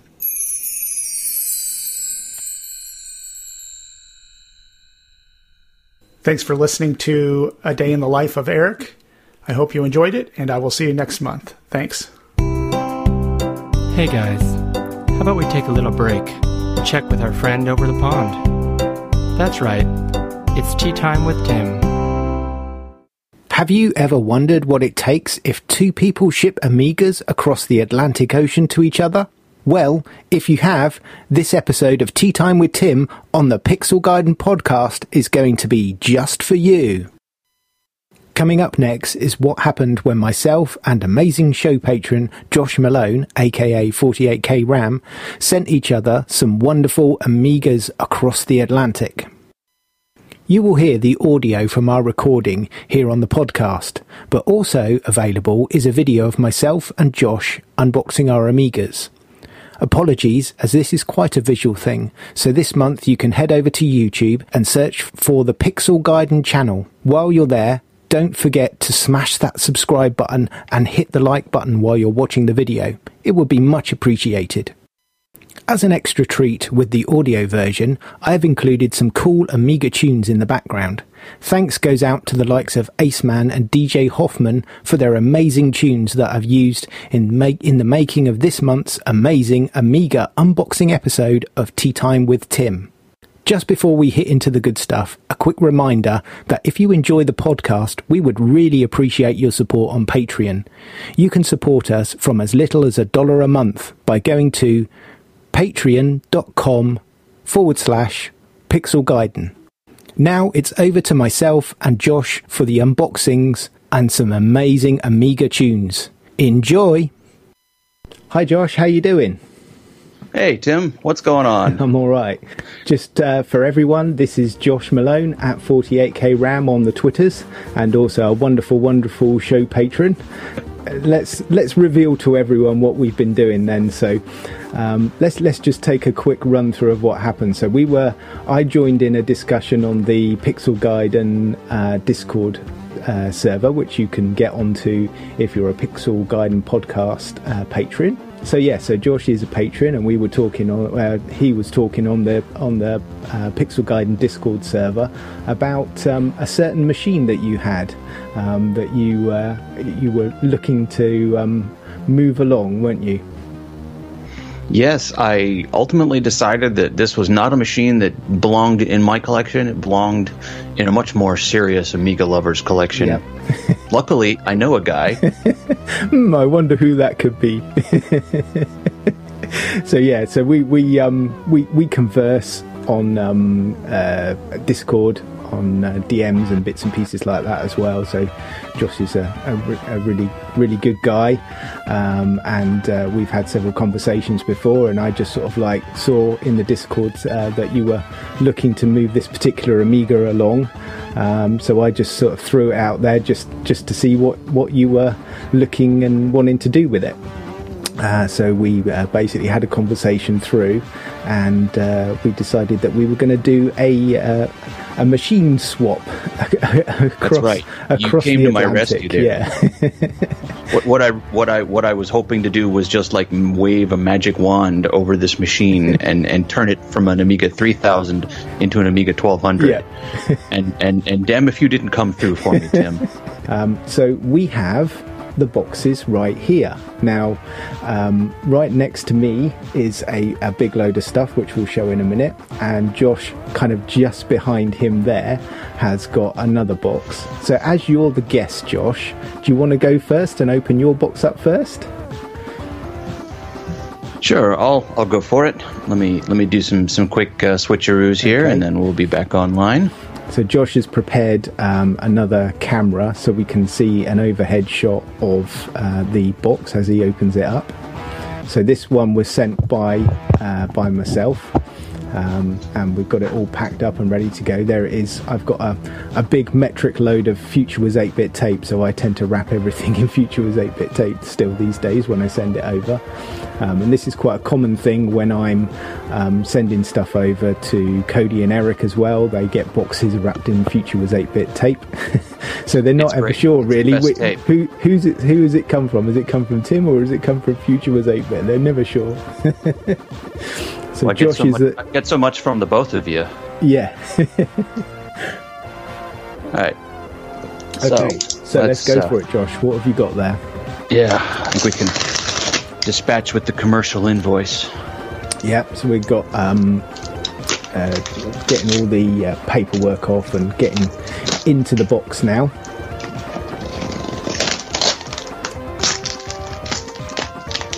Lots of wrapping noises and tape coming off. It took me ages to pack this. I think it took me a good sort of like 3/4 of an hour to an hour just to wrap all the stuff up in the box and get it all packed up. Well, wait till you get to yours. Yeah. So we're just getting the wrapping off now, so getting all the tape off. All right. Okay, there we go. That's the outer box dispatched with. Yep. So now we've got the protection, all the gubbins on top. Get rid of all of that.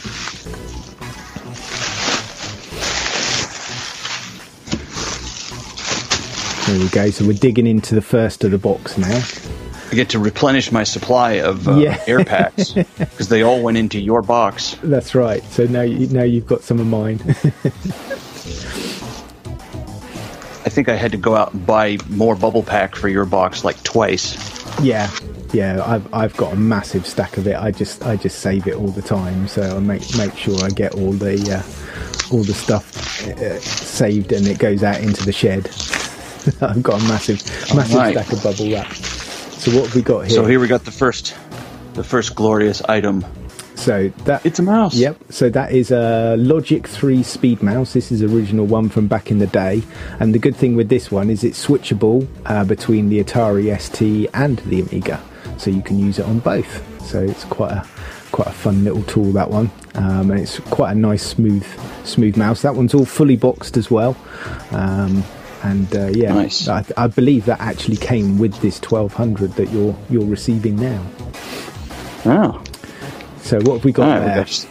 we got some compact flash goodness. This is the IDE compact flash adapter, and this is a card which I guess you've prepared because I'm a complete total Amiga noob, and there's no way I'd be able to do this out the gate. Yep. Oh, I know what this one is.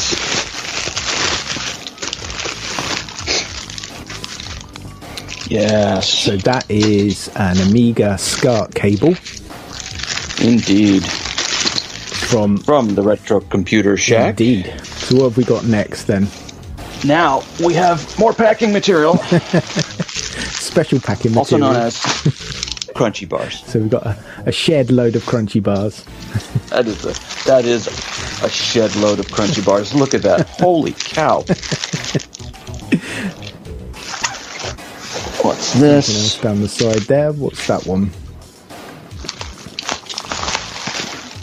So more bubble wrap, more Future was 8-bit tape. That's right.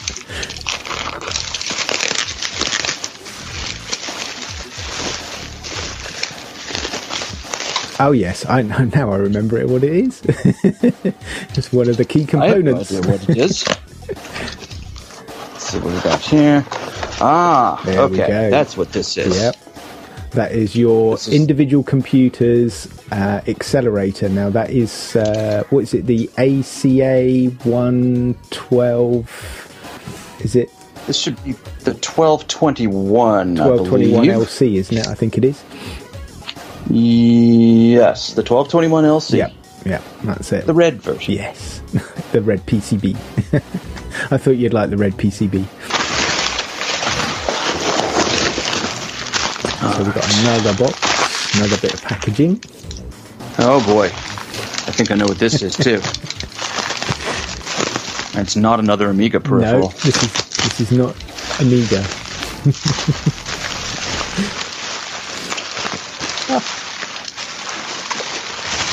Well, now I feel bad. I didn't send you any food at all. All right. I think we're done stalling. Let's get to the good stuff. Let's get this going on here. So we've got more bubble wrap, more Future was 8-bit tape, Exactly. and we're getting into one of the computers because I've actually sent 2 Amigas over to Josh.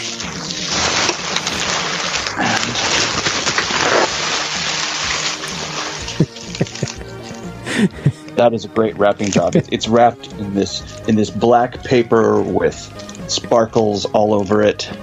And do you know where that paper came from? Well, I was going to ask if Mutant Caterpillar approved of this packing job. Yes, it was, because that was actually the same wrapping that Alex from Mutant Caterpillar wrapped my ZX Spectrum toast rack in when it came back all refurbished and working from them. So it's well-travelled wrapping, that is. Yes. So we're getting into the good stuff now. So this is going to be, I think, for anyone that's watching it by now, I think they've probably guessed what it is. So, so this is the Amiga 1200 that Josh is just opening up. Yes, indeed. Now. Oh, I see. There's another more tape back here. A little bit. It's well taped up. It is.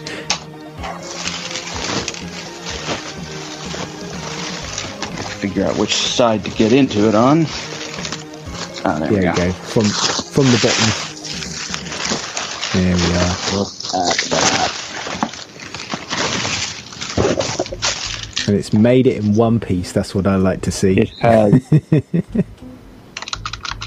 But that is nice. Amiga 1200. Yes. So this is my first wedge Amiga. Get this It's opening up the next one. More Future was 8-bit tape. Yeah. And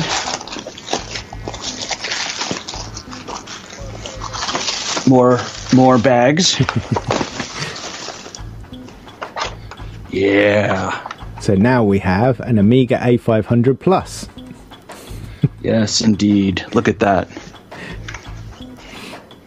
So that one, unfortunately, has succumbed to the Vata of Doom inside. Yeah.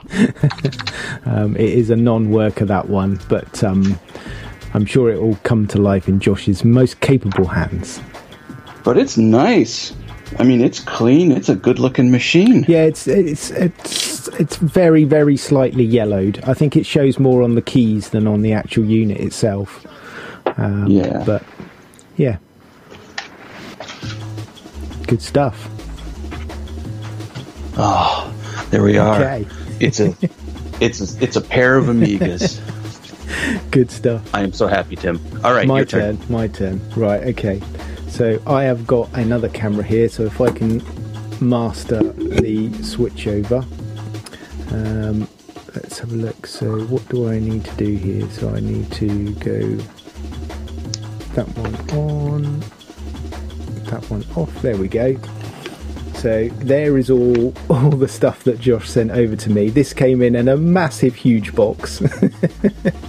Yes. And I've had to take it out of the box because I'm up in my loft, and there's no way I was going to get that box up into the loft. So I've had to. It was a full 4 cubic feet. It's a huge box.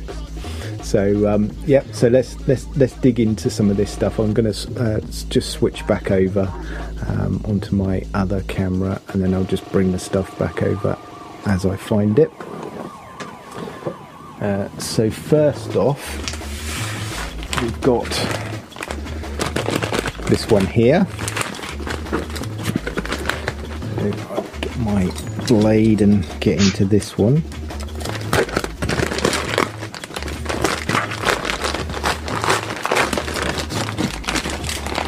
So tell me, Josh, do you use Amazon a lot? You might say. I've got a lot of those saved up because they come in so handy. So this one, okay. So that's not actually Amiga related, but there's another story to that, isn't there? There is indeed. So Josh was very, very kind enough, and this is kind of how we sort of like first knew each other, really. I think, was it before Pixel Gaiden or just about? I think it was just before. Wasn't it was. Yeah. So Josh actually sorted me out with an Apple IIc, which is just over there actually in one of those drawers that you might have just seen earlier, and that was brought across by the wonderful Pete Fletcher. He came over to when it was in times where you could actually travel and do things normally. He came over to visit his son, who's at university over here, and he brought over the Apple, and I swapped over with him a ZX Spectrum. So I've always been very, very grateful to Josh for sorting that Apple out for me. So that was really cool. So now I've got the manual to go with it. This is a broadcast titler. So I'm guessing this is the instruction manual and all that sort of stuff. And it might have the software in it too, because a lot of those manuals have 3.5-inch floppies in the pockets there. So watch that they haven't escaped.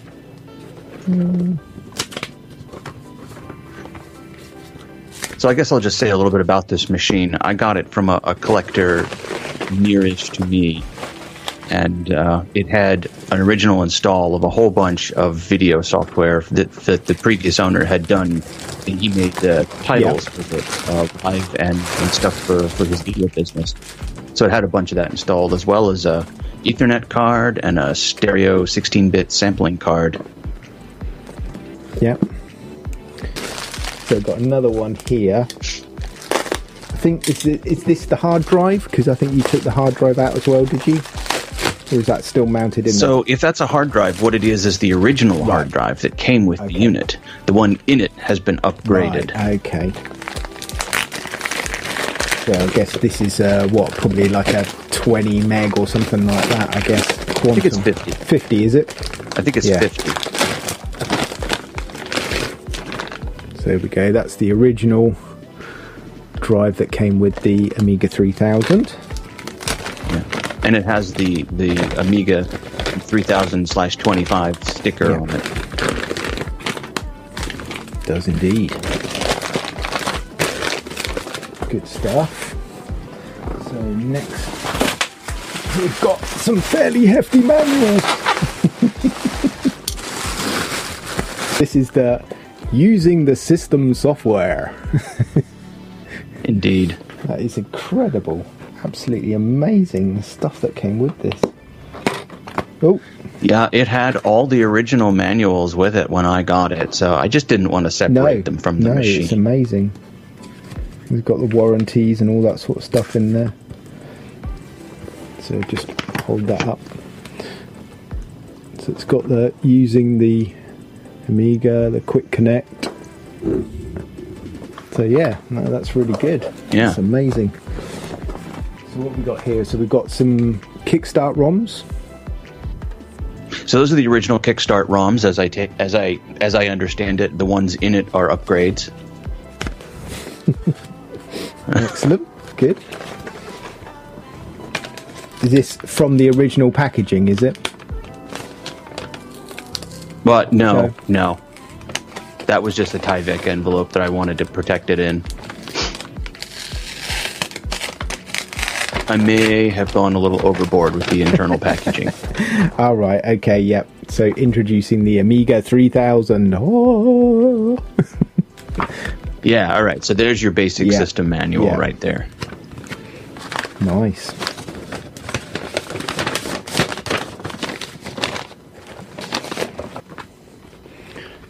So these are Apple II quarterly journals, March 2020, juice.gs, demissed. Oh, good, you found Yes. them. So since you are now an Apple II enthusiast, I figured that I would send you last year's issues of Juice.gs. Right. I've already read them. Okay. I love that. Nice. It is an Apple II print publication that has been running since the 80s or 90s, I believe. Blimey. Oh, that's really good. Really nice. Thank you very much. Oh, you're very welcome. Going- I thought you might Gonna enjoy enjoy those. reading those. Right then, so there we go. So we've got the Amiga 3000 with lots and lots of packaging. Wow, look at that. Amiga Vision. Oh, yeah. So for those listening on the radio, this Amiga 3000 that I sent to Tim is in its original box. But a lot of the decals and advertising stickers had fallen off of it. So they've been preserved both by the original owner and myself. Very nice. So that's what's in. Fantastic. Look at that. Here we go. And there it is. There it Amiga is. 3000. There's the 3000. Beauty. Many, many miles away from me. So on the back, what have we got? So we've got the network card. So we can get a picture of that. So we've got the get the right way. So we've got the network card, and we've got the sound card at the bottom. We've got the standard Amiga ports at the back. And that's the VGA connector at the back there, isn't it? Yeah. Yeah, so the Yep. 3000 has a built-in scan doubler with that switch there. That'll switch it from 31 to 15 kilohertz. Yeah. Perfect.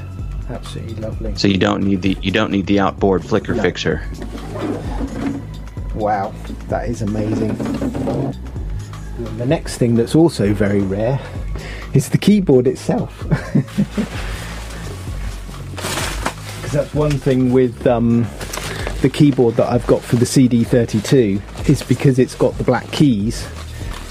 People, when these things were selling for pence rather than pounds, people were buying up these CDTV cases, taking the keyboards out of them and putting them in their Amigas because they wanted the black keys.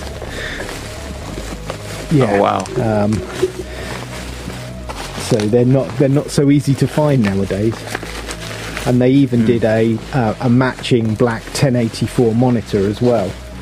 And again, they're really, really difficult to find because the CD I'll TVs bet. didn't I will sell bet. that much anyway. So to find a complete kit with everything is very rare these days. Wow, look at that. That is super condition. Yeah, it's in good shape. There we have it, Amiga 3000 keyboard. Really, really nice. Indeed. Lovely. Hopefully you can hear me now. I haven't got the keyboard in the way. Wow, Josh. Thank you very much. That is amazing. Thank you very much, Josh. So hopefully you can get that 1200 up and running, and I can't wait to see you getting that going and maybe even streaming some games from it, because you've got your Twitch channel as well, so I don't know if you want to give that a quick plug. Oh yeah. So I stream on Twitch again as 48k twitch.tv/48k ram. Mostly Atari, but I'm probably going to do more stuff branching out soon. But yeah, we're going to get this 1200 all fixed up, and hopefully the 500 plus as well. Looking forward to that. Yeah, I'm excited. Me too. I can't wait to see. I can't wait to see what you're going to do with that 500 plus. Okay. Well, thank you very much, Josh. It's great to have you on the show. Thank you very much, Tim. Thank you for coming on, and thanks for sending that out. And we'll speak again later. And to everyone watching and listening, thank you very much for your patience while we've been unboxing and sharing a bit of joy with you and a bit of Amiga love. And we'll catch you all on the next episode. Thanks a lot. All right, so Eric and I are back here live in the studio, Jamming. but we are jamming on this music that Tim put on the outro of this. So Yeah. it also kind of reminds me of McDonald Land. That's creepy. Eric, I think it's time to drink more beer. Please. Let's crack open some beers. All right, what do you got next in that pile of goodness? Let's do the Santa Cruz Blonde Ale. Why not? We're looking at another tall boy can here from Strike Brewing Company, Yep. which I'm going to guess is in Santa Cruz, but let me see if I'm right. No. San Jose, California. Pretty close. I mean, it's close, I guess. Close-ish. It's a 45-minute drive. Yeah. So, we are, by the way, sending one of these to our boy Tim. All right. So I got Tim. a third one for him. It's going to be in transit here pretty soon. But this is a Santa Cruz Blonde Ale, Strike Brewing, like you said. 4.5 alcohol content. I figured this is a good summer beer. Should be nice, crisp blonde. I would say it's a classic dot blonde ale, which combines wonderful malt character with a light body and mild bitterness to create an incredibly refreshing beer. Sounds But that would just be a guess since I haven't tried it yet. right. Let's open that bad boy up. And the logo caught me because it's the Santa Cruz logo from surf and skateboards of days of yore. Yeah, I know Santa Cruz skateboards. That's what, let me get my pour on here into the mic so y'all listeners can... I was more of a Powell Peralta guy, but Ooh. Santa Cruz boards. I like Rodney Mullen myself. All right, let's go ahead and say cheers, my friend. Cheers! To part 2 of episode 58. We're on episode 58, Eric. Episode 58, so we're going to rate this beer out of 5,800 skateboards. Oh, I like it. 5,800 skateboards. That's too many skateboards. That's a lot. That's a lot. All right. This one's a lot drier than the last one, since we can kind of compare them. They are both light beers. Mm-hmm. It's definitely flavorful. I wouldn't say it lacks flavor. I'm not 100% sure I'm loving the flavor. It's like dry, not sweet at all. Nope, not sweet. Definitely bitter. I can taste a little bit of the malt. It might be for a blonde. It might be for a blonde ale a little bit too malt forward for me. It's not bad by any stretch. It's not No. a bad beer at all, but I will say there is something a little tiny bit off-putting about the flavor. Interesting. Maybe I'm just comparing it to Trejo, Well, Danny Trejo, you know? Danny Trejo is just so sweet. Well, I wouldn't say that, but no, I'm digging it. I like it. So at a 5,800, I'm going to let you go first. At a 5,800 skateboards. I actually quite like this one. Okay, good. I'm going to give it 43. But do you say 1,000? 5,800. Yeah, 5,800. 4,300. 4,300. 4,307. I'm going to give 7. it, I'm about right there. I'm going to give it a 4,150. Okay. 4,150. I like it. It's crisp. It's good. Crisp. And it tastes cold, It is cold. which is something that is actually a thing. Tasting cold. Eric, Good deal. I think that it's time for a... Fight! Because what do we need to do? Battle of the Systems.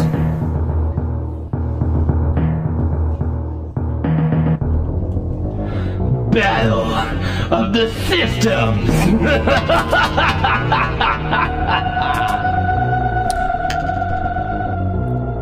Cody, do you want to know why I really like this battle? Why? I want to tell you my favorite part of this battle.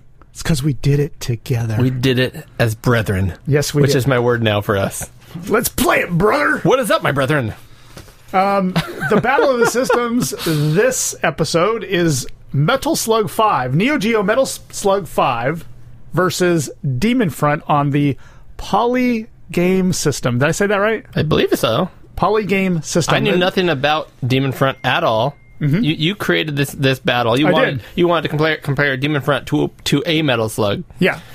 And I kind of helped dial in the 5, and for two reasons. One, because I already started playing it, Right. and two, Demon Front on this completely different hardware. Obviously, Metal Slug was a Neo Geo game, That's correct. and then this other hardware, which you can talk about in a second, came out with Demon Front, and they released it as basically a clear ripoff of Metal Slug. Right. But it came out after Metal Slug 4, and so Metal Slug that 5 was had them retaliating, right? So Yep. what did Metal Slug 5 have to do? Because now they had to try to, one up again, right? That was my thought. Is so can Demon Front out Metal Slug, Right. even if Metal Slug gets the last chance? Yep. And for people that may not have heard about the Poly Game System, it's because it really only came out in Taiwan. It was a Taiwan system.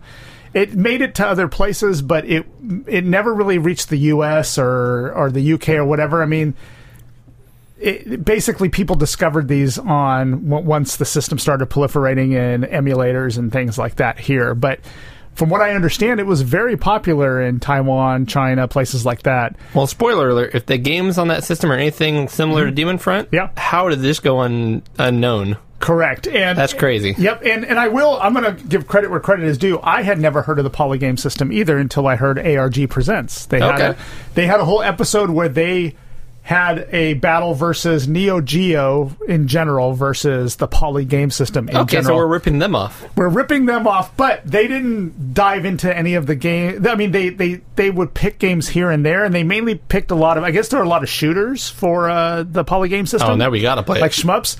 I guess Dodonpachi was one of them. Oh, really? Yep. And Well, that's an amazing game. That's Yep. probably my at least top 10 arcade games, if not 5. and they spoke a lot about on Neo Geo, like some of the puzzle games and the fighters. They mainly picked a lot of fighters to talk about. But when I listen to it, one of my favorite Neo Geo games is Metal Slug. I think that's fun. I mean, it's not like a very deep game, but it's a game that when I just want to chill out and play a game, that's fun. And I love the style of graphics in Metal Slug. I'll just throw Metal Slug on, I mean, it's a great, fun game. I'd never heard of Demon Front. And so, like, when I dove into what could we compare to Metal Slug, I was pretty happy to find that it was a Polygame system game called Demon Front. So let's go ahead and run down. Yeah. Let's just start with Metal Slug 5 because it's more of a known quantity, right? Okay, and we should talk about it. We did play both of these games together, 2-player style, which I thought was Couch a unique co-op style. which I thought was a unique element. I played a little bit at home, single player on both of these games, but we kind of played the crap out of these games. Mainly, we did. With Demon Front, we beat the game, which we'll talk about. But on Metal Slug 5, we were getting through it, and then Other way around. no, I think was it the other way? It was the other way around. Oh, okay, We beat Metal Slug 5, That's and we'll right. talk about Demon Front in a second. But Gotcha, okay. I think it is important to know, I do have an main arcade machine behind us. Yes. We didn't play it on that. We sat in the chairs we're sitting in now, played it on the flat screen using the Pi 400 and a couple of 8-bit DOE controllers. nice. That's how we did. That was our litmus test, so... Yeah. Yep. All right, so we'll Metal Slug 5, what are we looking at here? So Metal Slug 5, I can give us some. Let me give you my legendary dry statistics on Metal Slug 5. Of course. Give it to him dry, Eric. Yep. Metal Slug 5 was a game made by SNK Playmore in 2003, That is, well, was it 2003? according to the title screen here. That's what it says, huh? SNK Playmore, obviously, so it was a Neo Geo game. It is in the Metal Slug series. Obviously, this is number 5 out of, I don't know how many Metal Slug games. Many. There's so many. The platform was arcade, but it also came out on Microsoft Windows, Neo Geo, AES, Nintendo Switch, PlayStation 2, PlayStation 4, Xbox One. The release date was November 2003 in the arcades.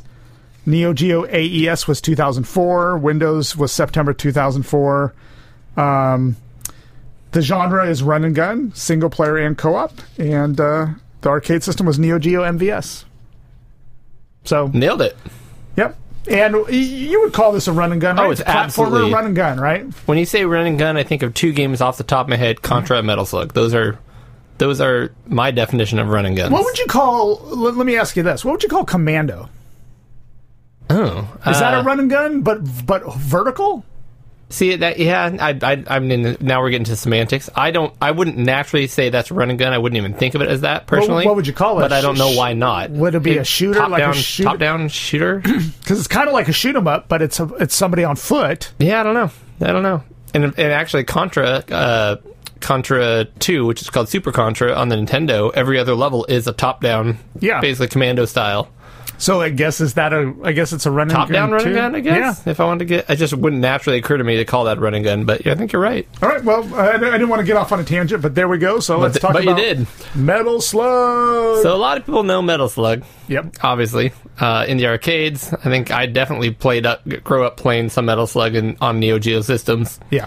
And it was a game, definitely a quarter eater. Now both of these are going to be. They're arcade games. Let's throw that up front. Yeah. And I'm going to be biased because, again, for anybody listening, I rate games as how much I enjoy them playing them here in my current surroundings, not imagining back then or in the arcade. Right. I play them here now. So how good is this game here and now? And up front, one thing that's going to be a detractor for me is the fact that these games can be coin-fed all the way through. There's not really a challenge. You have to create your own challenge. Like maybe you only put in 10 coins and see how far you can get. Or Right. you have to kind of create your own challenge, which doesn't feel the same to me. Okay. So that's always going to be any arcade game that you can coin feed is going to be, I'm going to have a few points taken off right off the top just because it doesn't work well for me. Okay. But this battle is on even terms because both these games are that way. Yeah. So Metal Slug, I'm going to go ahead and hit play here. We just inserted some coins apparently. And here's what you see, the normal Neo Geo startup screen, right, Eric? That's right. And you get to pick your soldier select in the beginning, so there's a choice of 4 different people. I always like to pick the ladies. Yeah. Yeah. Why not? So the game, I mean, I don't even know where to begin. It's a Metal Slug game. So, I mean, if you've played them, you played them, but you are... let's talk about the graphical style for a bit, because there's one thing I really love about Metal Slug, which I've always loved, is the graphical style.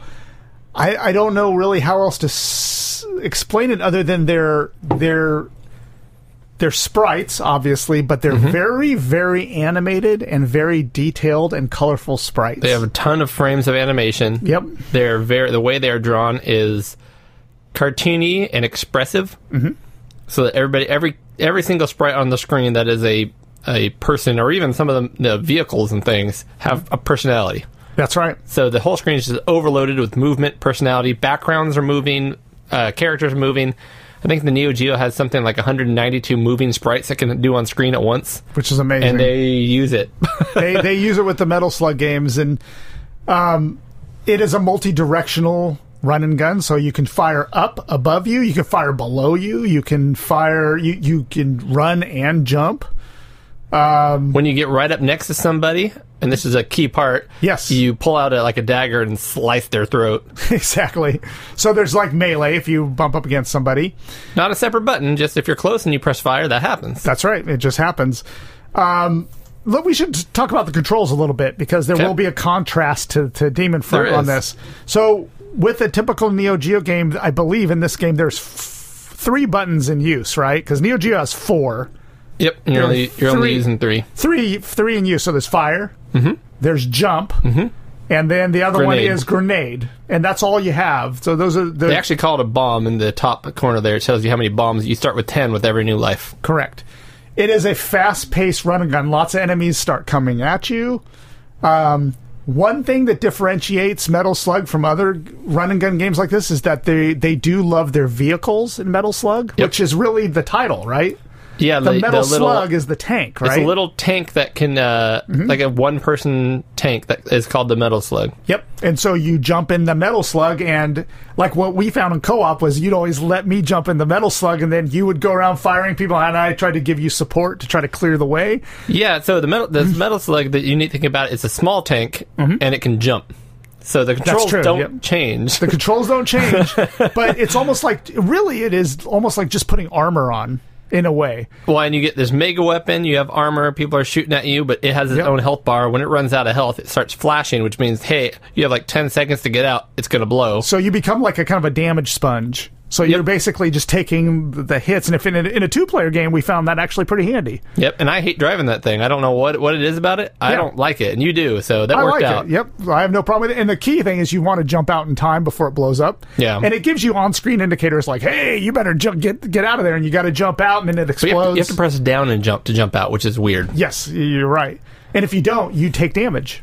The other big thing in a Metal Slug game is there are these POWs. They look like homeless people, but these guys with big old beards, hair that you can't even see their eyes, and they just kind of wander around, and when you physically just cross them, like your sprites touch, that means you've rescued them, even though they're already walking around, which is interesting. And they say, thank you. Thank you. And then they pull out their shorts for some reason. Yeah, they're like boxer shorts. They're boxer shorts. Yeah. Because that's a way to, that's one way to thank someone. And then they give you some sort of either point or a power-up or something to help you out. More bombs or a special power-up for your gun. Your normal shot can become a machine gun or a spread shot or all kinds of crazy things depending on which game you're playing. Lots of weapon power-ups, which I find actually a lot of fun. So specific to Metal Slug, that's Metal Slug right there, right? That's Metal Slug in general, yeah. You also, there's usually like some sort of shoot-'em-up stage where you're flying at some point. Yeah, I remember there was one, this one had jets and some other ones had helicopters, I think.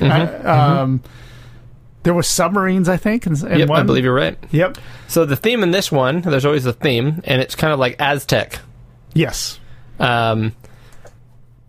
What's interesting right off the beginning is you're going down a river, and you're riding on these canoes, so you're actually only walking back and forth on the canoe, which is scrolling forward. Kind of a unique take on it. The game is all about taking the same formula and visually and making it visually different and interesting. And again, I can't say enough. Metal Slug's beautiful. It really is. I mean, the graphics, the animation, the colors. It is really, really beautiful, and we can't stress that enough. I mean, one thing I love about Metal Slug is just playing it and enjoying the graphics. I mean, how well they look in the sound. The sound's really good too. Absolutely. At this point, they're going down the canoe, and there's these guys with these crazy little like tribal masks. Yep. I'm just going to go ahead and fast forward so we can get some of the boss fights, things like that. Yep. This part was interesting. So There's at this point, you're in the Metal Slug. Yep. There's levels like this where you're kind of going down through a tunnel, and you kind of have to go up and down different platforms, and then part of that is trying to figure out which enemies are above you or below you and how you're going to attack them before they attack you. This one is interesting because there's these fire traps that you kind of have to time as well. And then the first boss, I'm trying to get to the boss so I can remember who that was and what they did. But instead, I think I found an advertisement. Yeah. So that's going to be fun to talk about. The character in this particular run through is Fio, which is the girl which I was, and you were one of the dudes. I can't remember. I don't remember which one. It was the one with the very nerdy one with the hat. The nerdy guy. That's right. The first boss fight. That's right. It was this giant tank which does like wheelies. It almost it has personality, almost like a dog. If I were to ask. Yep. It's almost like rubbing its butt on the ground. And you can see your character can jump onto the tank and actually fire on it while it's riding on it, which I think is really cool. And great boss battles, because again, you kind of learn the formula, and once you got the formula down, you can... I mean, this game is... It is a game, I think, that with enough practice, you could one coin clear. Yeah, absolutely. I've seen people do really, really well in Metal Slug in the arcade. Like, I remember watching people go on and on. Once you get the patterns down, again, a game like this, if you do memorize where enemies are coming, because every time I play Metal Slug, I'll play it 3 times from the beginning, and every time I get much further and much further, because it is a game of memorization of where the enemies are and who you're coming up against. But it also is a game where the enemies continue to come, so you have to move forward, otherwise you won't get anywhere, because the enemies aren't going to stop. They're not going to start, so that's where memorization won't serve you if you don't keep moving forward, because you just get new enemies, and then you're back to square one. This was funny. After you complete the boss... there's a little cutscene, basically, still made of the sprites and animation. It's not like a video or anything like that. Yep. But basically, this random like white thing falls from the sky, and you see the little Aztec people walk up to it and take a look. And one of the guys takes his mask off, and you can see he's kind of like an old guy underneath. Yeah. And he puts on this new white mask, and they throw spears at it because they're scared of it. I mean, so much personality. Yeah. There he goes. He takes his mask off, put the new mask on, and lightning strikes him, and everyone gets terrified. Yeah. Again, a lot of personality. Level 2, you're kind of in an industrial facility, and there's this little guy that pops out and has these other metal slugs come out and attack you. Yeah, and he looks like I don't know what you'd call him, like the suit, like one of the mini bosses, like the supervisor dude, like he's a little for some general. reason we were just calling him Hitler. I don't know why, but we were calling... Yeah, he doesn't look like Hitler. I mean, he's young and he's younger and no mustache, but he kind of yells people into the direction he wants them to go. You go down the shaft, which is again another cool set piece for going down. Think people are falling from the sky, you're attacking them. Guys come out with shields, and they're harder to kill. If you can get behind them, you can kill them pretty easily, but they do come at you with shields and absorb a lot of damage while you're firing at them. Another part of Metal Slug games is that guys will be on the ground ducking and shooting, so you have to duck to shoot them, hit them, and jump over their fire. There's guys with bazookas now at this point. And then here we go. Now we've hit the point where you are in a jet fighter, although it's a cute little chibi jet fighter. Yeah, it's like the Metal Slug jet fighter. Yeah. And this is cool because it felt like a shmup, but you could still direct your fire, so it still felt like Metal Slug 2. Yeah. And you're fighting this gigantic like bomber plane that is larger than the screen. Yeah. And I had a blast on this fight as well. You kind of had to learn the patterns again and play kind of like a shmup, kind of not. Again, just kind of going forward here to see if there's anything else in particular note to talk about. And the enemies are so varied. Like, you have the Aztec guys in the first level. Now they're like almost like stormtrooper-looking guys with masks on, like tactical masks and more modern. And here's the submarine level with the Metal Slug submarine. Yep, and there's the jellyfish schools you had to get through, and these giant other enemy submarines, which looked less cute than you are, so you knew it was a bad guy. And this was fun, too. Same thing. You were in the submarine, which means I was not in the submarine, so I was going to drown, right? Nope. They put me in a little like scuba mask and a little thing. Look at these gorgeous giant squids popping out to attack. It's so cool. Yeah. And then I'll just kind of fast forward because there's more game. We don't need to talk about every individual thing. Right. For some reason, I hear from a lot of people the first Metal Slug or the second one were kind of like the high points, and they kind of went downhill. I don't know what people think about 5. Maybe at the end of this, we'll look it up and see where they rank it. I loved it. I thought it was Metal Slug with more creativity.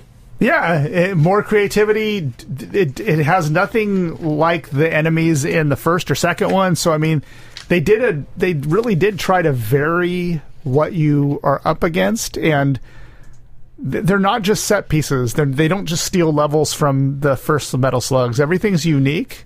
I don't know what there is really to complain about. I do remember this final boss was very cheap. There was no way you're getting through this. No, well, not without feeding. dumping in your life savings worth of quarters. So I would say you can single coin this game up until the final boss, and then just no.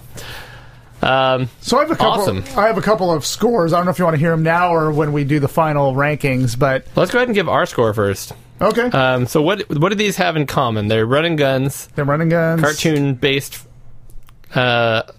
beautiful pixel art, both of them. Mm-hmm. Running guns. It's Yeah. got to be a good. Demon Front doesn't have vehicles, so we can't go there. A lot of shooting. How about like artillery shell, like a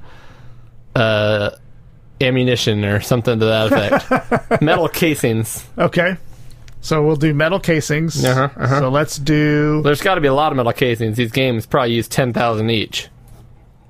So let's do 10,000. Brilliant. I'm glad you're picking up what I was putting down. 10,000 metal casings. All right, Metal Slug 5 for me. We've already mentioned everything. I don't need to repeat it all. Yeah.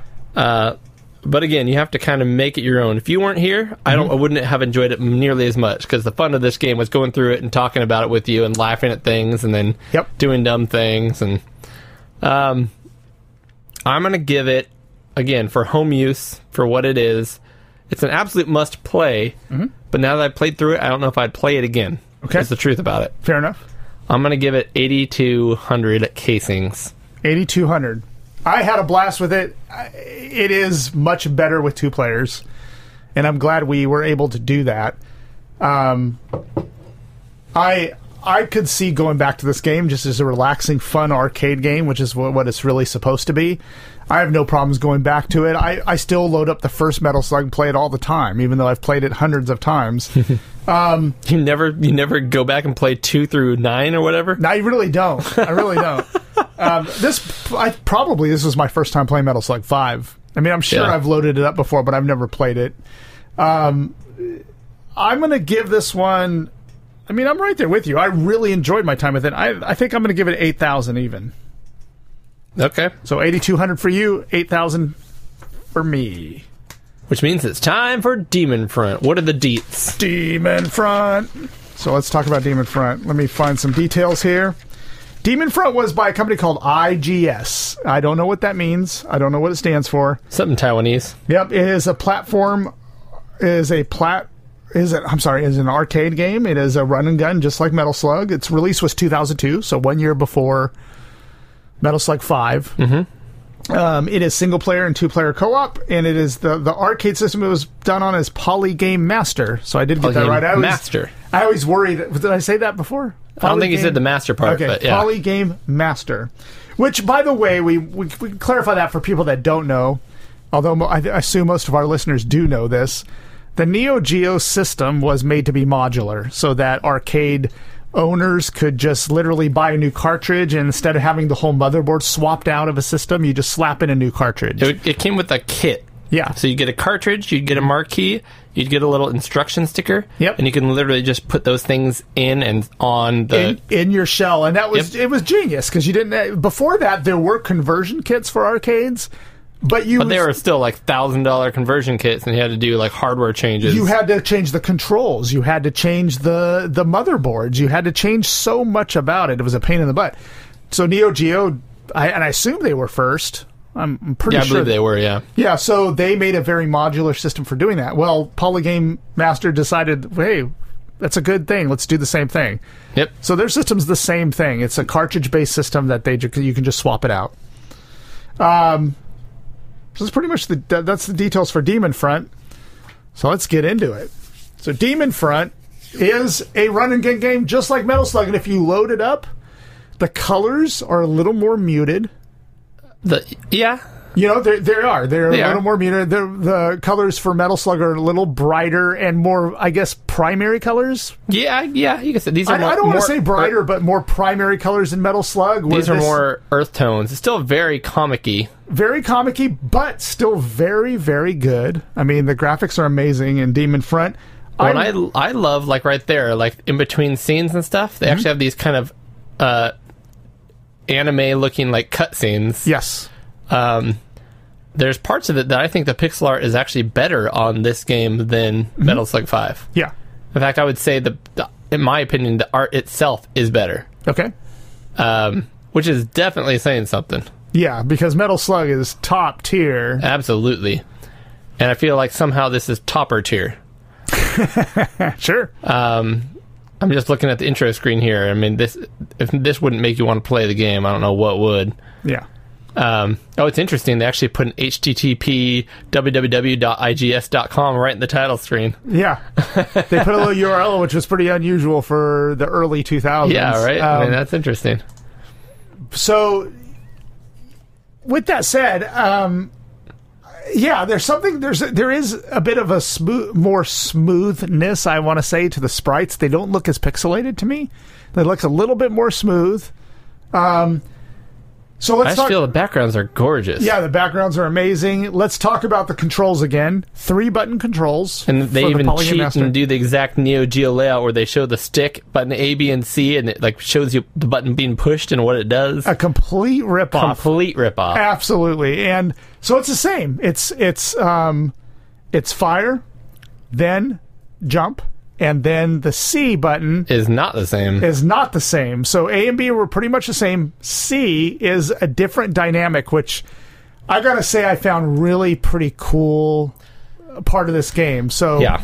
every character in Demon Front has a little animal with it, a little floating animal. What do that- they call it? They usually call it a familiar, a right? familiar, yep. And the familiar has a function where if you hold the C button down, it will charge. It's a charged shot, and then when you let go of it, it basically will do a very powerful shot For a few seconds. at whatever is in front of you. Otherwise, it does lend to general firepower. It adds a different. I don't know what you call it. Like in a shmup, it would be like the little floating ship that floats around you and Option. fires with you. Yeah. So there's a charged shot with the animal, and there is a Shield. a shield. So you can convert your animal. He disappears, and you get a little bubble shield that is around you. That is quite effective. I mean, I would say, yeah, that was. I just kind of left it on that because on both these games, you get shot once, you're dead. right. That shield takes like 5 or 6 hits. Like it substantially adds to your. Agreed. The only time I didn't, when I would use it, it would be for when we were against bosses. Sometimes I'd want to just try to do that charge shot to see if it caused more damage on the bosses. But otherwise, I pretty much left it on shields. But what's interesting though is if your shield runs away and runs out, then your guy's dead. Your familiar is dead. Yeah, the familiar is the shield. So because you can switch back and forth, you can go from shield to familiar to shield to familiar, and as long as you have enough, I guess, energy in your familiar, Which there's no bar or anything. You just there's kind of have nothing- to know. You just kind of have to know. And well, one indicator is if you go to the shield mode, you can see it actually. It gets dim. Yeah, it starts to deteriorate as you lose energy in that shield. So I found that to be a very interesting and useful dynamic in that. Now, we kind of misled a little bit because you said that B is a jump button just like Metal Slug. But it's not just that. No, it's not.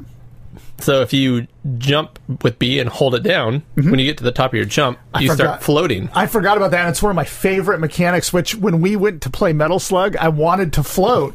Because we went straight from Demon Front to Metal Slug 5. I wanted that mechanic in Metal Slug, and it wasn't there. Yep. So, like, yeah, if you jump, like, even off of a cliff or something, you can hold that button down, and, like, literally you have little fairy wings that you can float down to wherever you're going. So basically, rather than falling right away, you fall about 4 times slower. Correct.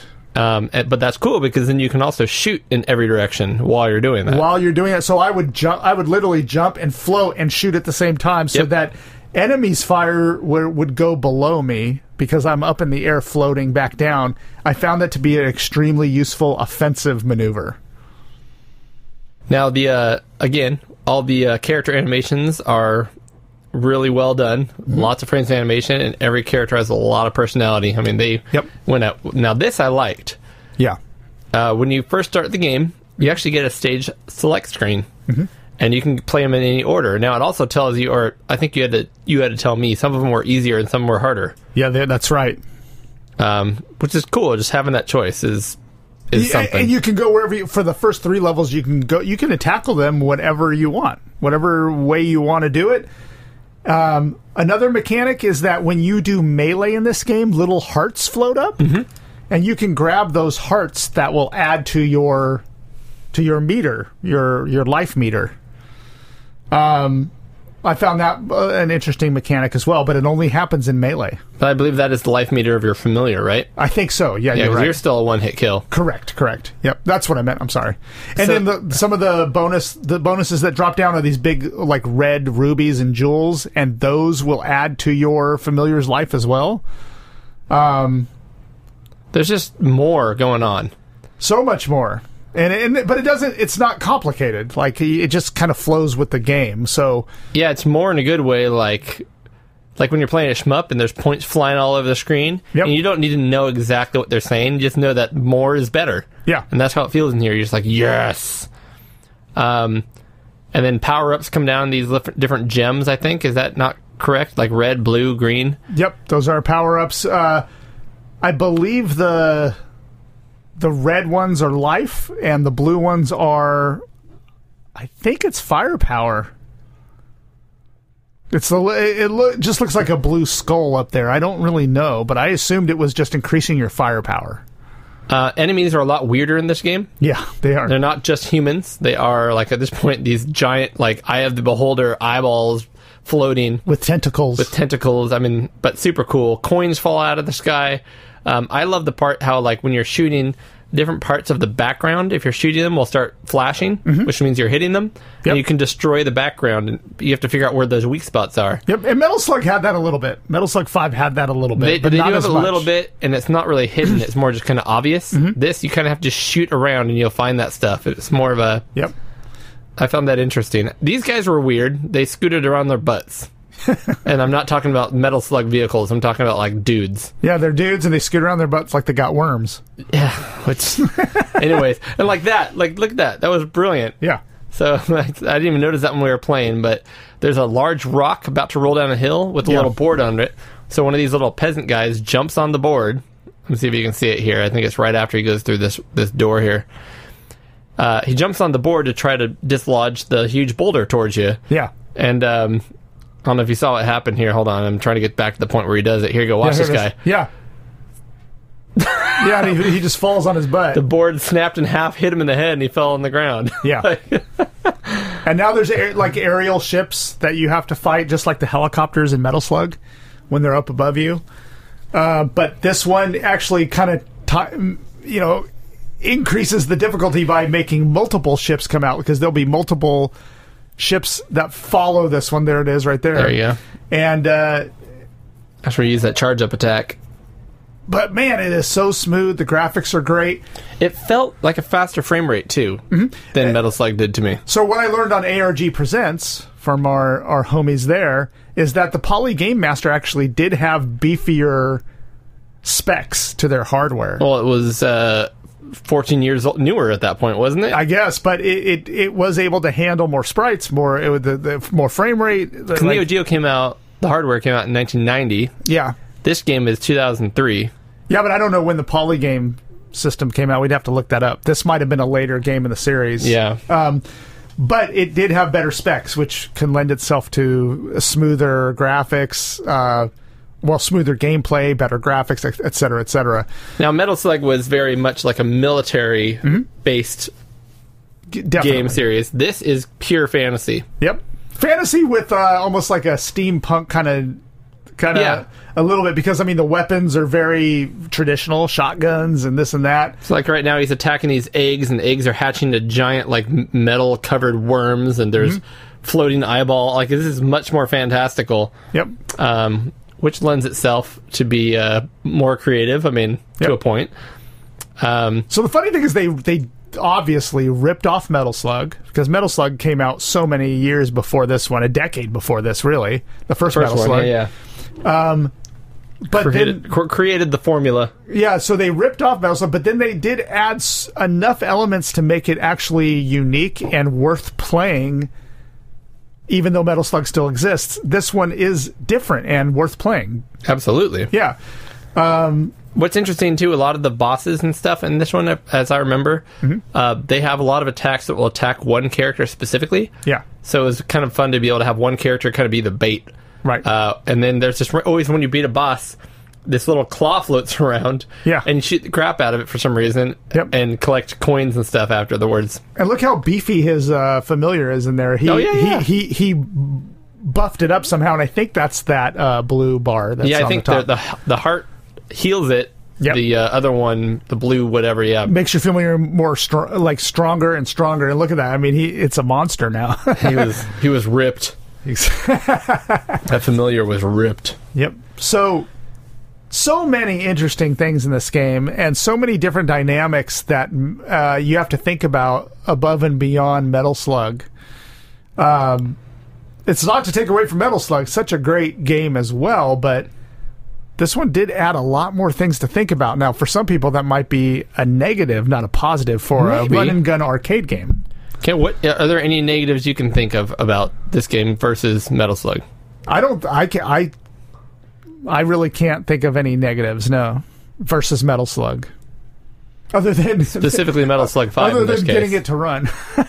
Well, I'm going to talk about that, but I did get it to run, but it took me a while, but that's not the game's fault. Let's just say the Polygame Master wasn't one that has been streamlined to work well on systems, so it does take some getting some tweaking and getting the modern systems to run it. We figured it out. Well, I only tried it on my Raspberry Pi 400, of course, but yeah. I don't know what else there is to say about this except to just list everything we see on the screen, which would be boring to hear. So, right, Eric, we're ready to rate it. Demon Front, out of 10,000 expended shells, or whatever I said last time. Metal casings. Yep. What are you digging? What are you feeling on the Demon Front? I'm going to give it. So I rated the last one. I did 9,000. Metal Slug 5, a fine game. You did 9,000? I did 8,000. 8,000. I did 82. You did 82. I'm going to give this one a solid 9,000. I found the extra elements to be interesting, and it actually added to a game that can get a little monotonous, but this adds an element that actually spices it up. So Eric, that's what I agree wholeheartedly. Okay. And I am going to give it an 88,641. 88,641? Yes. That's 88,641? Oh, yes. 10 times the full score. No, I didn't mean to do that on purpose. 88,64. Okay. 8,864. Excellent. So the unanimous winner is Demon Front, which is... Absolutely. Let's do some applause. Yay! Yes. Well done, Taiwan. I find it interesting that I guarantee you we can ask a ton of people and not many people will know about Demon Front. I never even knew about it. Well, I didn't know about it until I heard ARG Presents. It's great. So it is great. I want to go back and we didn't finish this. Okay.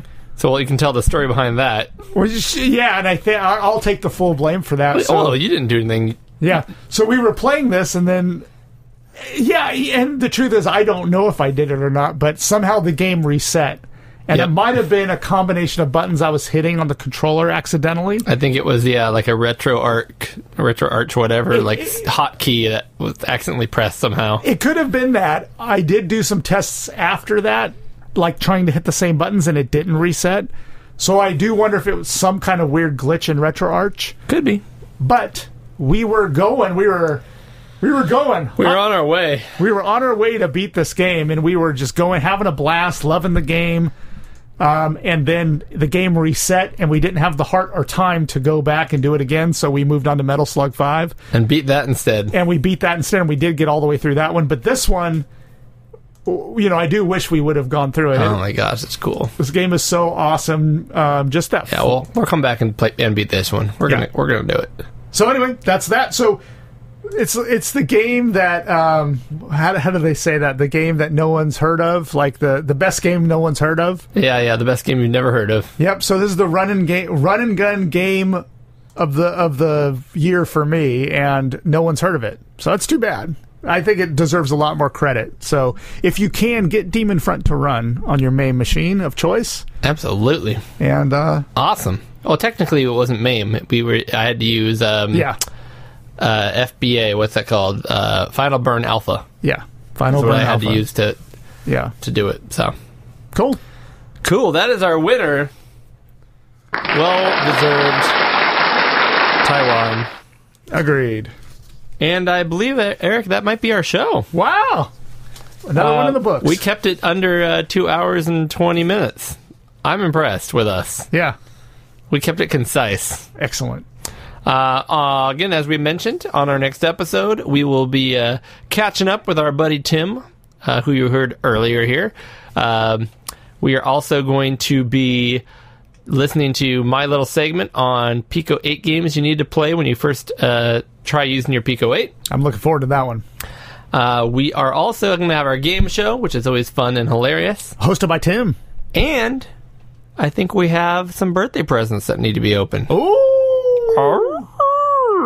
Birthday presents. Awesome. My goodness. So, until next time, Eric, remember, It's dangerous to go alone. Thank you again for listening. You can find episode information and show notes online at pixelgaiden.com. Please follow us on Twitter at pixel_gaiden. And you can also follow Eric at The Project. That's DUH Project. You can also follow Cody on Twitter at Oddball49. That's ODDBA1149. Please leave a review to help get our podcast listed higher up on the show rankings. We would also love to hear from you with any comments or input. So hit us up on our email at podcast@pixelgaiden.com.